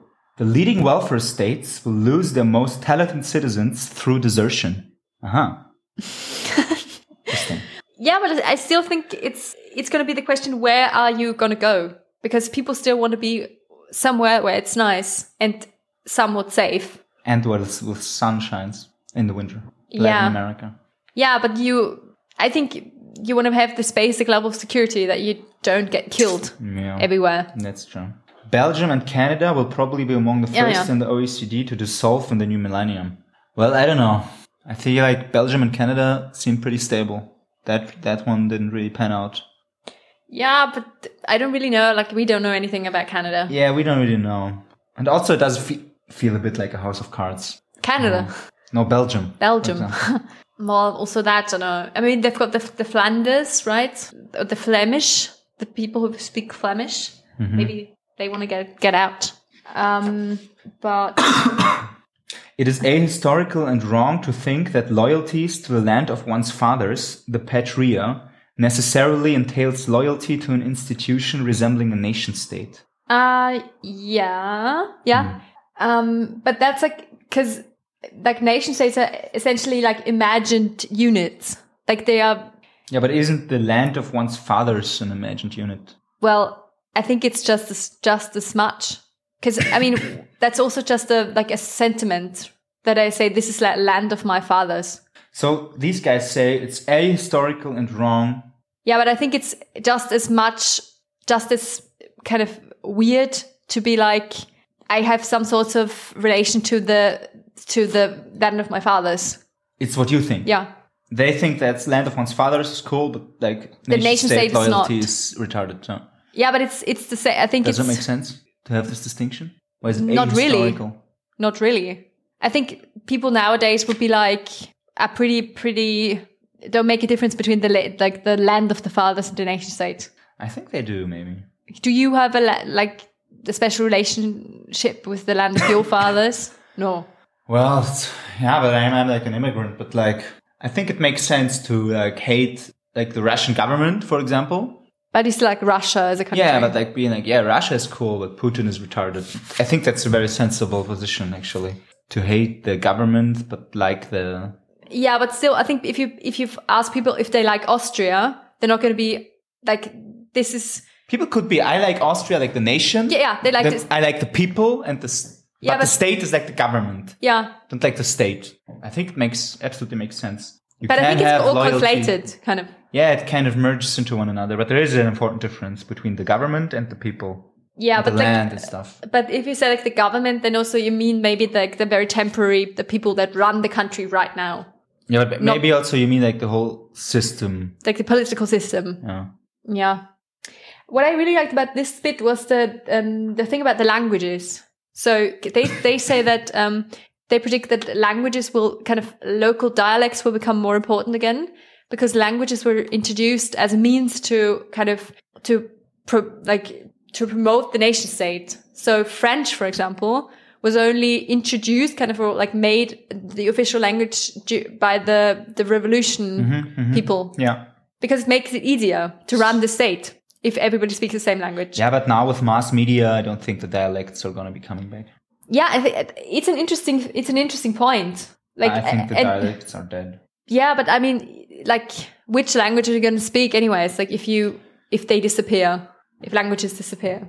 But they proved to be, for France, they, like the French, like the official language French, apparently proved to be quite beneficial during the Napoleonic Wars. Because the French army was the only one where everybody spoke the same language. Like, especially the Russian army, like people wouldn't understand each other. They had like problems because some of them spoke German or French like even. Yeah. So it's interesting to look at the language as kind of like a state thing, a tool, exactly.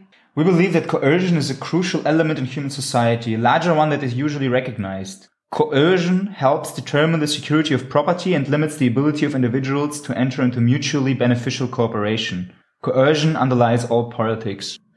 Yeah, it makes me think of like open borders again. Because if like someone has an employment contract or like, it's like this example from open borders where like people who are against immigration are preventing others in engaging in mutually beneficial cooperation, Ambitious people understand that the migratory way of life is the price of getting ahead. Migratory way of life. Don't think that's necessarily true for everyone. Did you remember this whole part about the genetics of like the genetic component to like having a nation state? Genetic, what does that mean? Yeah, genetic. What do you mean? Genetics, like, the whole inclusive fitness thing. Like, do you remember that bit? No.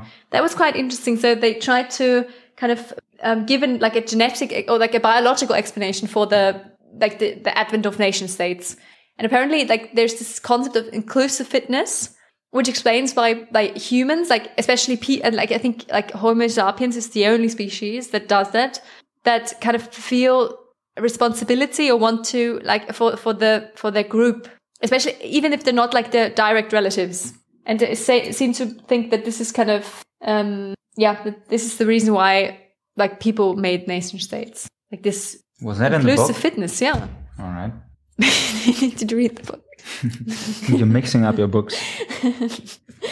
Okay, I got some other good parts. In general, that's too long. Tax consumers will be losers. It is usually they who could not increase their wealth by moving to another jurisdiction.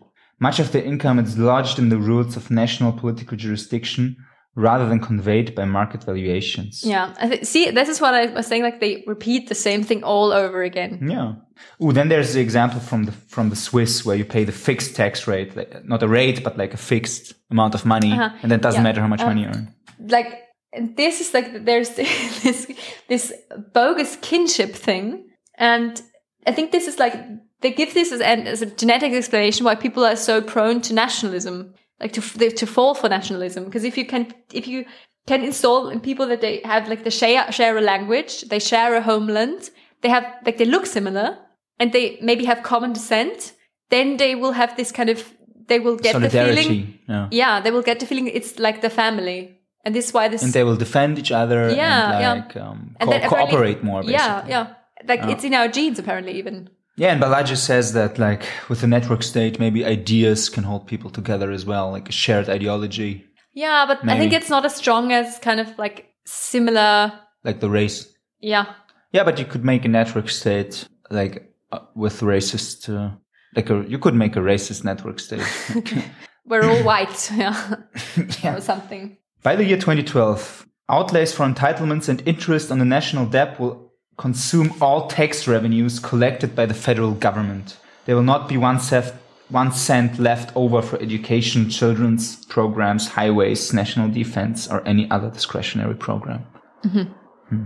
Yeah, but that does seem true. Like the whole taxes, it also feels like a house of cards. Like the whole finances of the state. Yeah, it's true, but like I feel like the state spends money, but it and creates like has huge deficit spending. But it doesn't really, there's no consequences. Don't you feel that way? Yeah, maybe it will all fall down. Maybe there's a huge fiscal crisis at some point. But Peter Thiel says like with 2% more growth, you could fix, like if you have a 4% GDP growth, you could fix literally all problems. Mm-hmm. So growth is really important. Yeah, but even this, all of this, like the horrendous financial situation of many states is not really... doesn't really seem to be an issue. I mean, I don't know why, but Yeah, but at some point it must become an issue. Like you cannot. yeah, you feel like it's all monopoly money. Like they're all, the state spends like 35 billion on Corona. Yeah.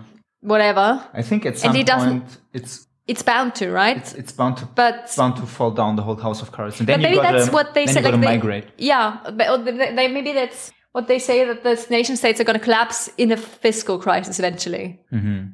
That's going to be like the last step because it's not financially stable anymore. But I feel the past tells us that's not what happened. But all right, here's a big part that I really like about like where he's like anti-woke, because nowadays like wokeism is really strong. And they say, like in 1997, new myths of discrimination. Many categories of officially oppressed people were designated, especially in North America. Individuals and groups with designated status as victims were informed that they were not responsible for shortcomings in their own lives. Rather, the default was said to lie with dead white males of European descent and the oppressive power structure already rigged to the disadvantage of the excluded groups. To be black, female, homosexual, Latino, francophone, disabled, etc. was to be entitled to recompense for past repression and discrimination. If Lasch's argument is to be believed, the purpose of heightening a sense of victimization was to undermine nations, making it easier for a new, footloose information elite to escape the commitments and duties of citizenship. We are not entirely convinced that the new elite, especially most of those in the mass media, are cunning enough to reason to such a posture. It would almost be reassuring to feel that they were. We see the growth of victimization as mainly an attempt to buy social peace by not only widening membership in the meritocracy, as Lasch argues, but also by reconstituting the rationalizations for income redistribution. The new sport of victimology emerged in its most exaggerated form in North America because information technology penetrated more deeply there. We suspect that new myths of discrimination will be common to one degree or another in all industrial societies in their senile state. The multi-ethnic welfare states in North America were simply more vulnerable to the temptation to foist the cost of income redistribution on the private sector. They were able to do this while inflaming a sense of grievance and entitlement by blaming the structure of society as a whole and white men in general for the economic shortcomings of various subcultures within society. This is pretty prescient. This is pretty impressive. Yeah, I thought so too. Yeah. Basically predicts the whole woke movement. Yeah, but I'm still not sure whether, but I think this is especially big in the US, that, with the whole, affirmative action, right? So to counteract. I don't know if it's that big it gets bigger in Europe, but I don't think, in Europe, the state actively victimizes people yet. Yeah, maybe not that much as in the US. But then there's not that many minorities, maybe. Ah, yeah, it's true. Less of a melting pot, and so. But that was. But like with mass immigration, like France is very much. Yeah, but feels very Arab. But do you think they are? I think that the Arabic immigrants are not that easy to victimize. Maybe I don't know. Imagine a special passport issued by the League of Sovereign Individuals, identifying the holder as a person under protection of the League. Yeah, that very much reminded me of the crazy ones that were arrested in Germany. Ah, yeah, just recently. The Reichsbürger wanted to overthrow the government. Yeah, but like in general, like overthrowing the old stuff is a bad path. Doesn't work. You have to make something new from scratch, like a network state. But it's not that easy because you need like but then there are states without territory, like the ISIS, the Islamic State, which basically has no territory. But it's not that easy. Like you need, even if you buy some land somewhere, then you're still not going to be able to do what you want. Yeah, like the whole network, like how to found a new state is. It's not that easy, hard, because all the land is basically already divided up. Most of it, I guess. All right. Do you want to move on to the next chapter? Yeah, I don't like my notes kind of explode. Like these chapters in the end are becoming more interesting. Is that the twilight? The twilight of democracy. The state socialist system was predicated upon the doctrine that the state owned everything. The democratic welfare state, by contrast, made more limited initial claims. It pretended to allow private ownership, although of a contingent kind, and thereby harnessed superior incentives to mobilize outputs. Instead of mismanaging everything from the start, democratic governments in the West allowed individuals to own property and accumulate wealth. Only after the wealth had been created did the democratic nation states step in to tax a large fraction of it away. So they say that's the Cold War, like the US allowing like kind of bit of private property and markets.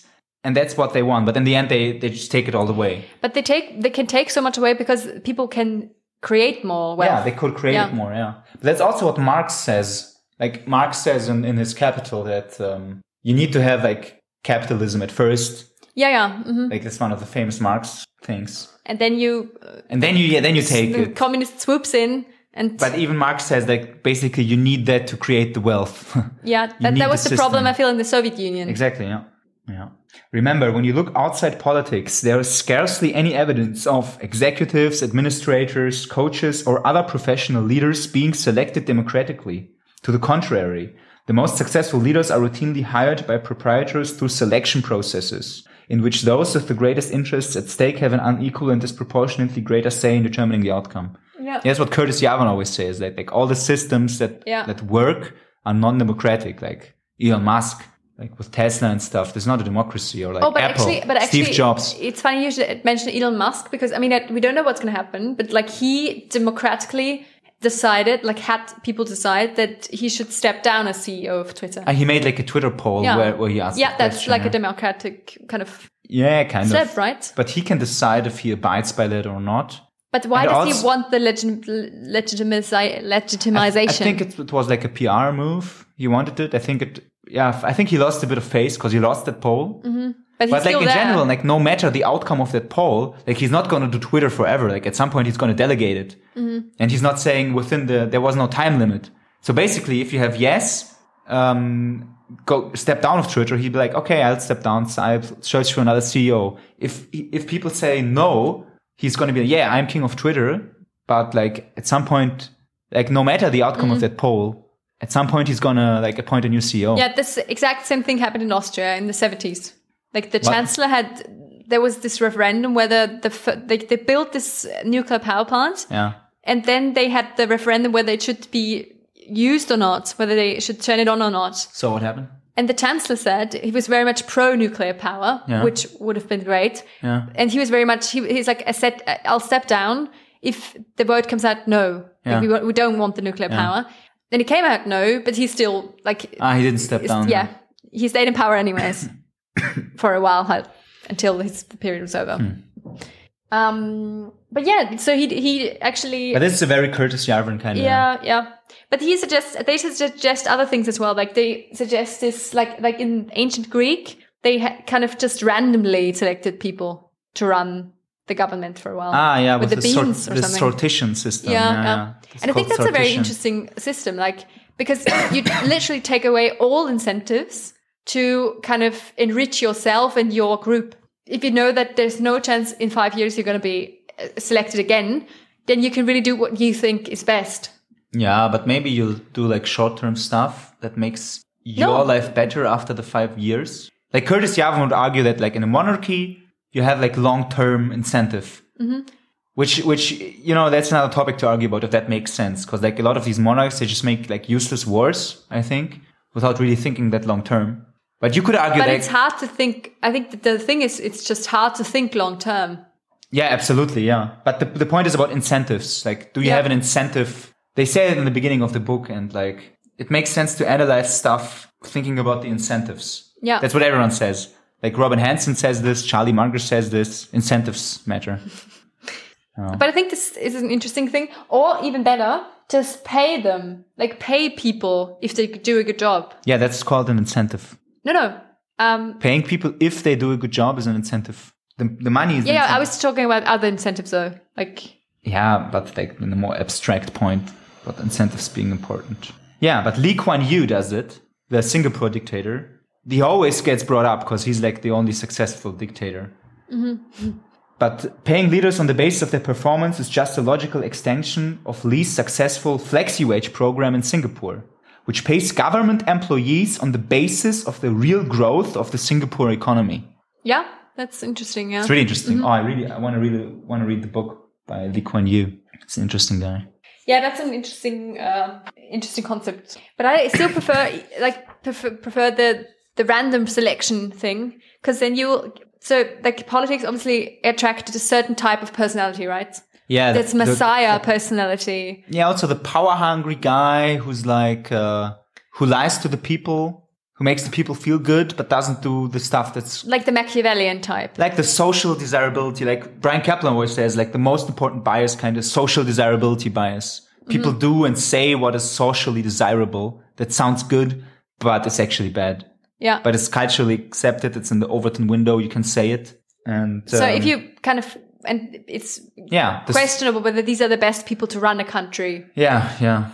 The system kind of incentivizes you to be kind of a liar and succumb to social desirability and the dumb masses. Or just enrich yourself also.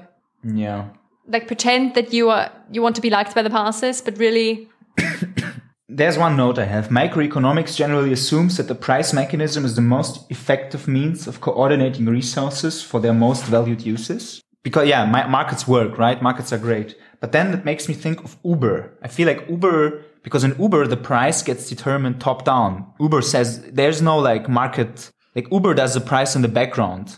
So sometimes it can be good to have like some kind of central authority. Like in general, I'm super pro markets, but like I think how Uber works is really interesting. Firms are mainly artifacts of information and transaction costs, which information technologies tend to reduce drastically. Yeah. So firms will get smaller. Is that what? Yeah. They will get smaller, and you will not have to like if everything's super smooth. If you can like employ someone for 3 days with a contract, if it's all like easy peasy, and you have no transaction costs, and you have like online markets, and you can immediately find everything you need. You don't need to employ people for like indeterminate amount of time. Also, lack of reputation systems, all these. It's all like sand in the gears of a market. All right, let's get to chapter 11. Yeah. That's the last chapter, isn't it? I think so, yeah. I've got lots of notes for that one. Morality and crime in the natural economy of the information age. Consider the definition of a racketeer as someone who creates a threat and then charges for its reduction. Government's provision of protection by this standard often qualifies as racketeering. Yeah. It's kind of true, because like the reason I pay taxes is that I don't want to go to prison. Yeah, but then mostly, yeah, right? But then you also benefit from that because I also benefit, but the real reason is that. Yeah, but I think it's not much choice. There's no. Yeah, but then I think I don't know. I don't think your example is particularly good because it's not like the state takes money from you and that's it. And then threatens to throw you into jail if you don't give it away. They also build like roads. Yeah, and stuff. But I feel like if there was like a choice, if there was like a private community where like a guy says, well, you live in my castle, but you pay less taxes. I think I'd rather live there. But then even if he says like live in my castle and pay less taxes, then he throws you out of the castle if you don't pay the taxes. Yeah, absolutely. But so what's the difference to the state? Like. It's less, it's less, but I think it's hard to say whether, because like most human societies, apparently, apart from like a very like primitive people, like primitive societies, have to kind of form some sort of government to work. Yeah, you need some sort of But you can have like anarcho-capitalist groups. Yeah, but it only works for very, very small groups of very similar people. It's kind of hard to organize. Maybe. Yeah. And all societies have come up with the government at some point. Pretty soon, actually. You always need somebody to organize stuff. Yeah, but again, like there are like these anarcho-capitalists that say that you don't need a government. You don't really need a government for that. But then, I mean, like you still need to abide some rules to abide by, right? Yeah, there need to be. But who enforces the rules? The question is like, do you do it voluntarily, or is it more like, I don't know, I feel like the government, it feels kind of like a racket sometimes. Yeah, like, I guess, yeah. Like I have no fear that France will invade Austria. Like that's not. And even if that were the case, like Austria the government couldn't protect us. Yeah. Yeah. I feel like they take way too much. And yeah, I guess, yeah. Like the real reason I pay the taxes. They overcharge. I think they overcharge us. Yeah. Actually, for what they provide.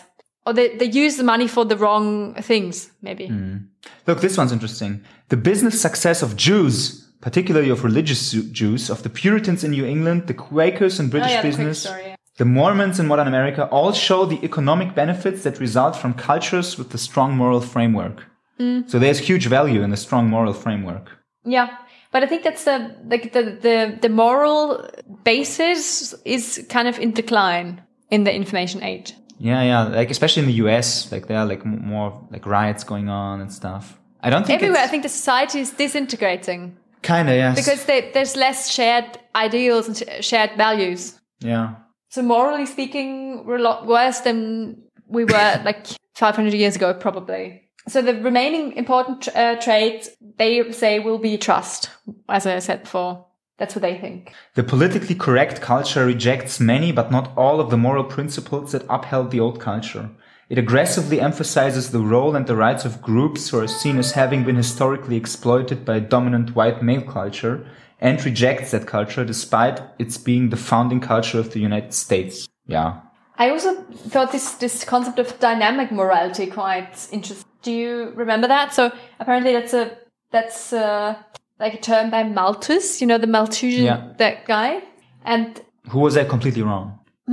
The Malthus guy, he was like, society cannot grow, and then it grew exponentially because of... Yeah, but he says like this dynamic morality is apparently about like staying in motion, basically, or like constant adaptation. And he says, and this kind of actually reminded me of like M.J. DeMarco, that like you should try to cultivate this bias for action, like taking action. And like there needs to be the dynamics the society can't stop. You need to be like moving forward. Yeah, morality needs to So what is the allow argument? you. Like why do you need to have a bias for action?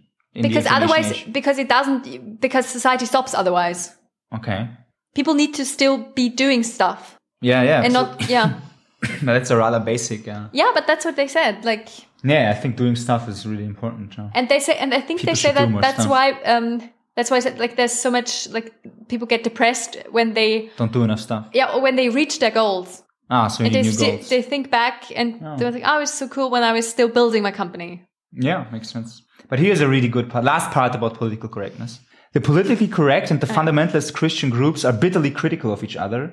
Yet in the modern world, they look rather alike. They both assume the authority of a particular moral doctrine as though it were universal, even though their moral doctrines are different. Both can be criticized for the same defect, for an exaggerated and overconfident moralism lacking in depth in historical sense or intolerance. Yeah, I think it's really interesting. Yeah. Like, political correctness is kind of like very religious in a way. I think it's like a replacement for religion. Yeah. You have all these secret words. If you don't believe in God anymore, then you have to believe in something else. Maybe, yeah. Pharisaism, the conviction that one is uniquely virtuous, is as old as humankind and was particularly offensive to Jesus Christ. Yeah, I also like that. I think there was some part about the agricultural revolution people that the gods changed from that. Like the hunter gatherers basically had gods that were kind of that represented the spirits of the animals they had killed, like nature gods. And then that like when people started farming, the gods completely changed. So they had a god for like to make it rain. Oh, yeah. And the gods were more like also more aggressive. So the god of rain was also the god of war in many different cultures. So the religions kind of changed. Yeah. It reflects the to fit the new purpose. Okay. Yeah. It's a nice observation. Yeah. The cognitive elite, which we aspire to be, tend to be a bit above themselves, are rather arrogant, and think they can set their own standards. They are alienated from society as a result. During the first half of the next century, there will be a massive transfer of wealth from the Old West to the New East. Political failures, and China is still a politically backward country, may delay this transfer of wealth and strategic power, but are most unlikely to prevent it. They cannot reverse it. So this is a completely wrong prediction, like that China is a political failure. Well, it is. It is still back. It is. No, I don't think I think it's quite accurate. I think it's still politically backward. If you think that democracy is politically forward or like the state of the art. Yeah, individuals in China don't seem that sovereign now. Oh no, not at all. No, but it's still like China will never be like a political role model, but it doesn't really matter. Yeah. Because economically they have overtaken us, and I think actually actually, like China, as we said before, is the one example that kind of contradicts what they say about the importance of democracy for military success or military kind of power. Because I think if China actually were to go to war, they would probably beat the US, or like maybe. I think it's pretty even. But it would be a lot harder to, militarily, even though they're not a democratic country. That's true. But which just proves that whoever has got the best economy naturally has the most resources to like shove maybe into like the whole economy. Like maybe only the stuff in politics that has to do with the economy is like the really important one, and all the other stuff is like kind of. Well, especially in a like resource intense stuff like war. Yeah. And also, sometimes you don't need the like democracy or nationalism to because if you can just like force people to go to war, you don't need the whole democracy, nation state, nationalism, blood and earth kind of bullshit. Like the Chinese don't need that because they just force people to do that. Yeah. A godless, ruthless, and rich elite is unlikely to be happy or to be loved. But it doesn't like... Our politics may be led by conventional thinkers, Bill Clinton, Helmut Kohl, John Mayer, but our most successful businesses are led by radicals with a keen understanding of the new technological world. The archetype is Bill Gates. Conventional thinking has been discredited in its inability to deal with the rapidity and the sheer force of change. Well, this seems very true. I feel like the all interesting people, like the rich people, are like way more interesting. They're unconventional, like the ones the Elon Musk, especially Peter like Thiels. the people you adore. Yeah, but all these except some rich guys seem kind of generic. Like I feel like Bill Gates nowadays, like wouldn't he used be the to be archetype of an he's not radical anymore. Thinker. Yeah, he seems like a conventional kind of type of thinker. I think there's a group of these people, but maybe these are the archetype of the sovereign individual. Like I've thought what the sovereign, who is the sovereign individual? What are the characteristics? Well, the characteristics, I think most of this probably will be true for people like Elon Musk or Peter Thiel. Yeah. Also this kind of shopping for jurisdictions. Like that's exactly what Peter Thiel does, right? So he bought citizenship of New Zealand. Yeah, that's true. But I'm thinking like, do you think the sovereign individual, do you think that's something that anybody can be? Or do you think that's going to be like a very, very few people? And these few are going to be the winners of the information age. And everybody else is just going to live in chaos and everything else is going to fall apart. Because I think this is I felt like this was the core message, basically. So that it's not going to be that many, yeah. And it's not going to be that many. And it's going to be like the transition to the information age is quite, it's not going to go so smoothly. Yeah, I think there are a lot of conflicts like on the horizon. Yeah. But I feel like there are gonna be sovereign individuals, and everybody should try to become one, obviously. And then these might kind of like make their own kind of nation states and like segregate from the others. Okay, and then maybe there's like the semi-sovereign individuals, which are going to move from the old falling apart nation states to the country of Peter Thiel. Yeah. Because I don't think anybody, like definitely not everybody can have their own country. It's not going to work. Even though there are some people like, do you remember this part about the Zona Franca? Apparently there are some free trade zones. Yeah, that can be bought. Yeah, but I still think that didn't really, it didn't pan out that well because I've never heard of them. And I Googled one of them, the one in Western Africa, and it's still like... Yeah, but there are these model cities. Like there's like a big, this is something that is happening. But what they don't mention at all is like AI. Well, they kind of say that information retrieval systems, but I feel like what they didn't predict in this book is like the whole rise of really artificial intelligence. It's true. Yeah, but they did predict like this kind of mass, like this media thing, like not really social media, but the importance of the media, and even like how it's going to be hard to distinguish between fake and real news, kind of. Yeah. So yeah. All right. So that's the book. There's also the afterword. Oh yeah. There are two things I highlighted. The first is like the Chinese proverb at the top of the book. Of all 36 ways to get out of trouble, the best way is leave. So it's ridiculous that there's like exactly 36 ways to get out of trouble. But I feel like there's this framework, I don't know what it's called, where you can voice your problem. Yeah, you can voice it, or there's three things. Yeah, I think endure it kind of, and then leave, just leave. Yeah. And the Chinese proverb says just leaving is the best. And I think that's like an undervalued yeah, you can just leave. If you don't like it in Austria, leave. And then it's whatever your current residence or nationality. To optimize your wealth, you should aim to primarily reside in a country other than that from which you hold your first passport, while keeping the bulk of your money in yet a third jurisdiction, preferably a tax haven. And I like it that you just straight out say that. Yeah. Because like... But do you think that in our lifetime will ever, like, citizenship will be over? This concept will vanish completely? No, you need to be part of some organized group with concentrated interests. But you can make one with other people. But then, like, if you do a network state, they're going to issue some kind of citizenship or passport of sovereign people. Because you need that. But don't you think that even the network state, if it gets big enough, will kind of fall into the same pitfalls as the nation state? And the good thing about the network state is that you can leave it. It's easier to leave. And is it easy to keep the people out as well? Yeah, that's the question. Because I think sometimes it's not so much about, like, it's about keeping the people out, and not because some are not, like, I guess if you had like 2/3 of Austria leave, then it will also be maybe a nice state to run. If you keep if you just make all the tax consumers leave, then... Yeah, absolutely. Yeah. I feel like in order to become like a state, like a network state, like it's at some point it becomes important that other states recognize you. So that's going to be an issue. But again, the network state is a different topic. Like from the perspective of this book, you should just change your state, just move to the best one. But I think that's not so easy. But it's becoming easier. Yeah, no. But now it's determining what's the best state is not that easy. Yeah, but that's like, you don't need to have the very best perfect state, but they're just saying, like, usually the one you were born with, that's like, it's like if you draw one card out of a stack of cards, you probably have like a mediocre one. And but I think, like, if you're born in Europe, you don't have a mediocre one. Nah, well, tax-wise, you got a mediocre one, I think. Like the culture and stuff is pretty good, like the basic culture. But also, I think that's they undervalue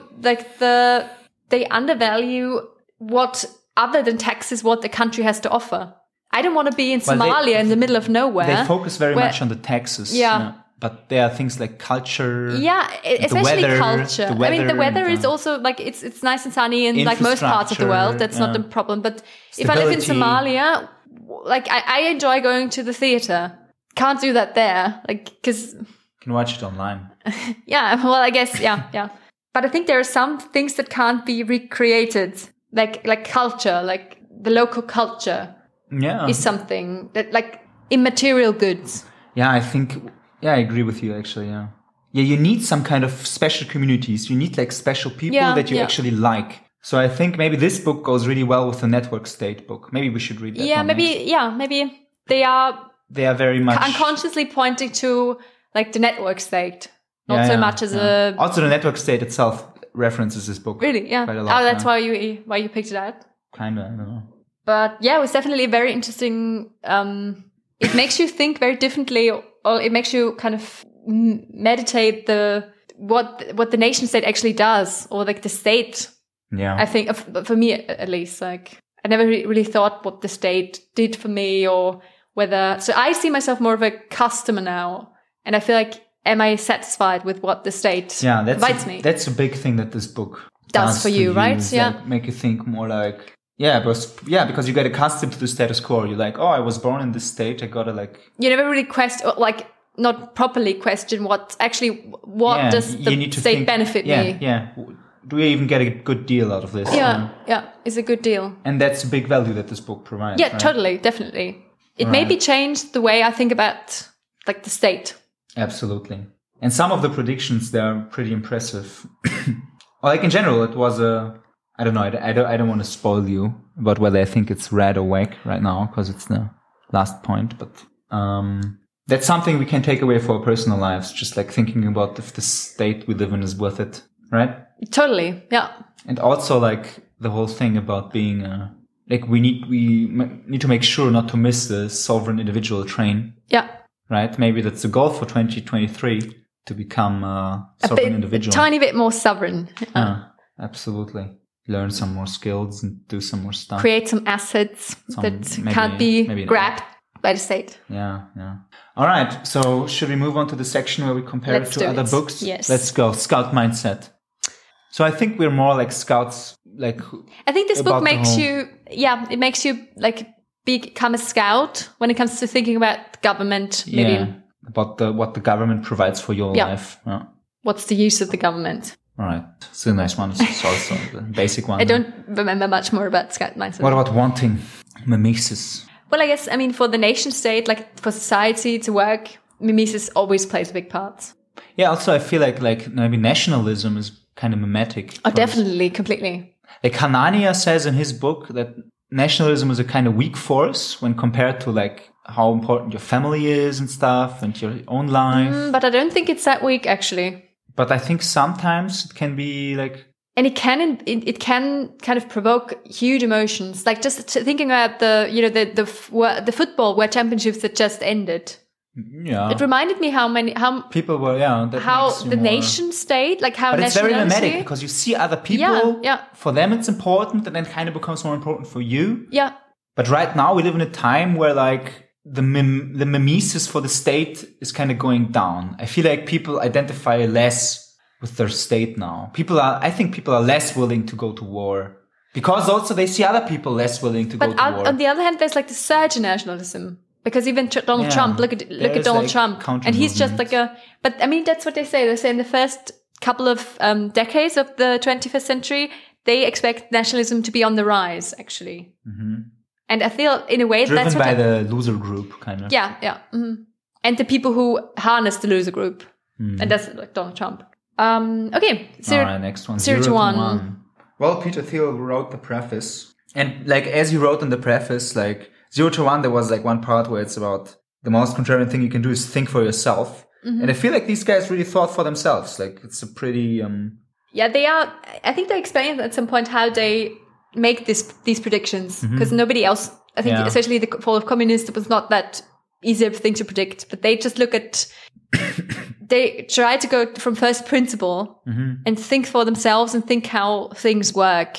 Yeah, and like thinking about incentives and stuff. Yeah, and the whole violence thing. Like I never looked at violence that way. That it's such an important, like such a decisive factor.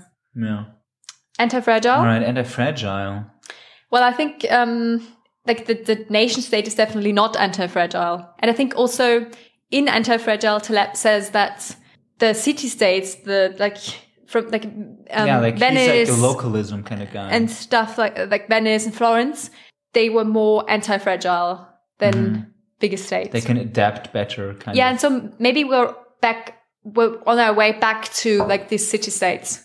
All right, Zarathustra. That's always a hard one. Well, but I feel like Nietzsche always says how like all people are like stupid and like everybody's dumb and retarded. I think Nietzsche is very much pro self-sovereign individual. Sovereign individual. So just sovereign individual. I think like Nietzsche would like this idea because it's like cool and edgy and... I mean, I guess actually that Zarathustra guy is a sovereign individual. He's living in his own cave, like being... Yeah, and he always leaves. And then the bird always brings him food. Like and he always leaves. He leaves. He sometimes leaves. He migrates all the time. He migrates a lot. He migrates. Wow, maybe that's the prototypical sovereign individual. Sovereign individual. Nice. All right, atomic habits. Maybe there are habits you can adopt to become a sovereign individual. Like the habit of changing your passport. Yeah, but I think this one is more of a meta book than Atomic Habits. So it's like on another level, really. Yeah. Like the mega political stuff doesn't really have lots to do with Atomic Habits. Yeah, but like the question is like to become a self-sovereign individual. I'm sure, I bet you've got to have great atomic habits. You need to have like this is very atomic, whereas the other is very mega. Yeah. But the mega stuff also is made out of atoms. Mm-hmm. Anyway, Machiavellians. Now that relates a lot because Machiavellians is very much about this concentrated interest groups and how they influence stuff and about the political ideas that hold countries together. Yeah, definitely. Yeah. I also thought about the Machiavellians a couple of times. Yeah. So how does it relate? Well, I think the whole, like all the political ideas in the Machiavellians can be found in like nation states, right? So, Well, I think the Machiavellians and all they kind of look closely at the anatomy of nation states, right? All right. Let's move on. Open Borders, our last podcast. Well, I guess, I mean, as you said, Open Borders very much stresses the importance of migration and that being valuable for all involved, like, and not from an altruistic perspective. Necessarily, it's really better for everyone. So, yeah. And this book is like from another perspective. Like this book basically says you should migrate, and Open Borders says you should others let migrate.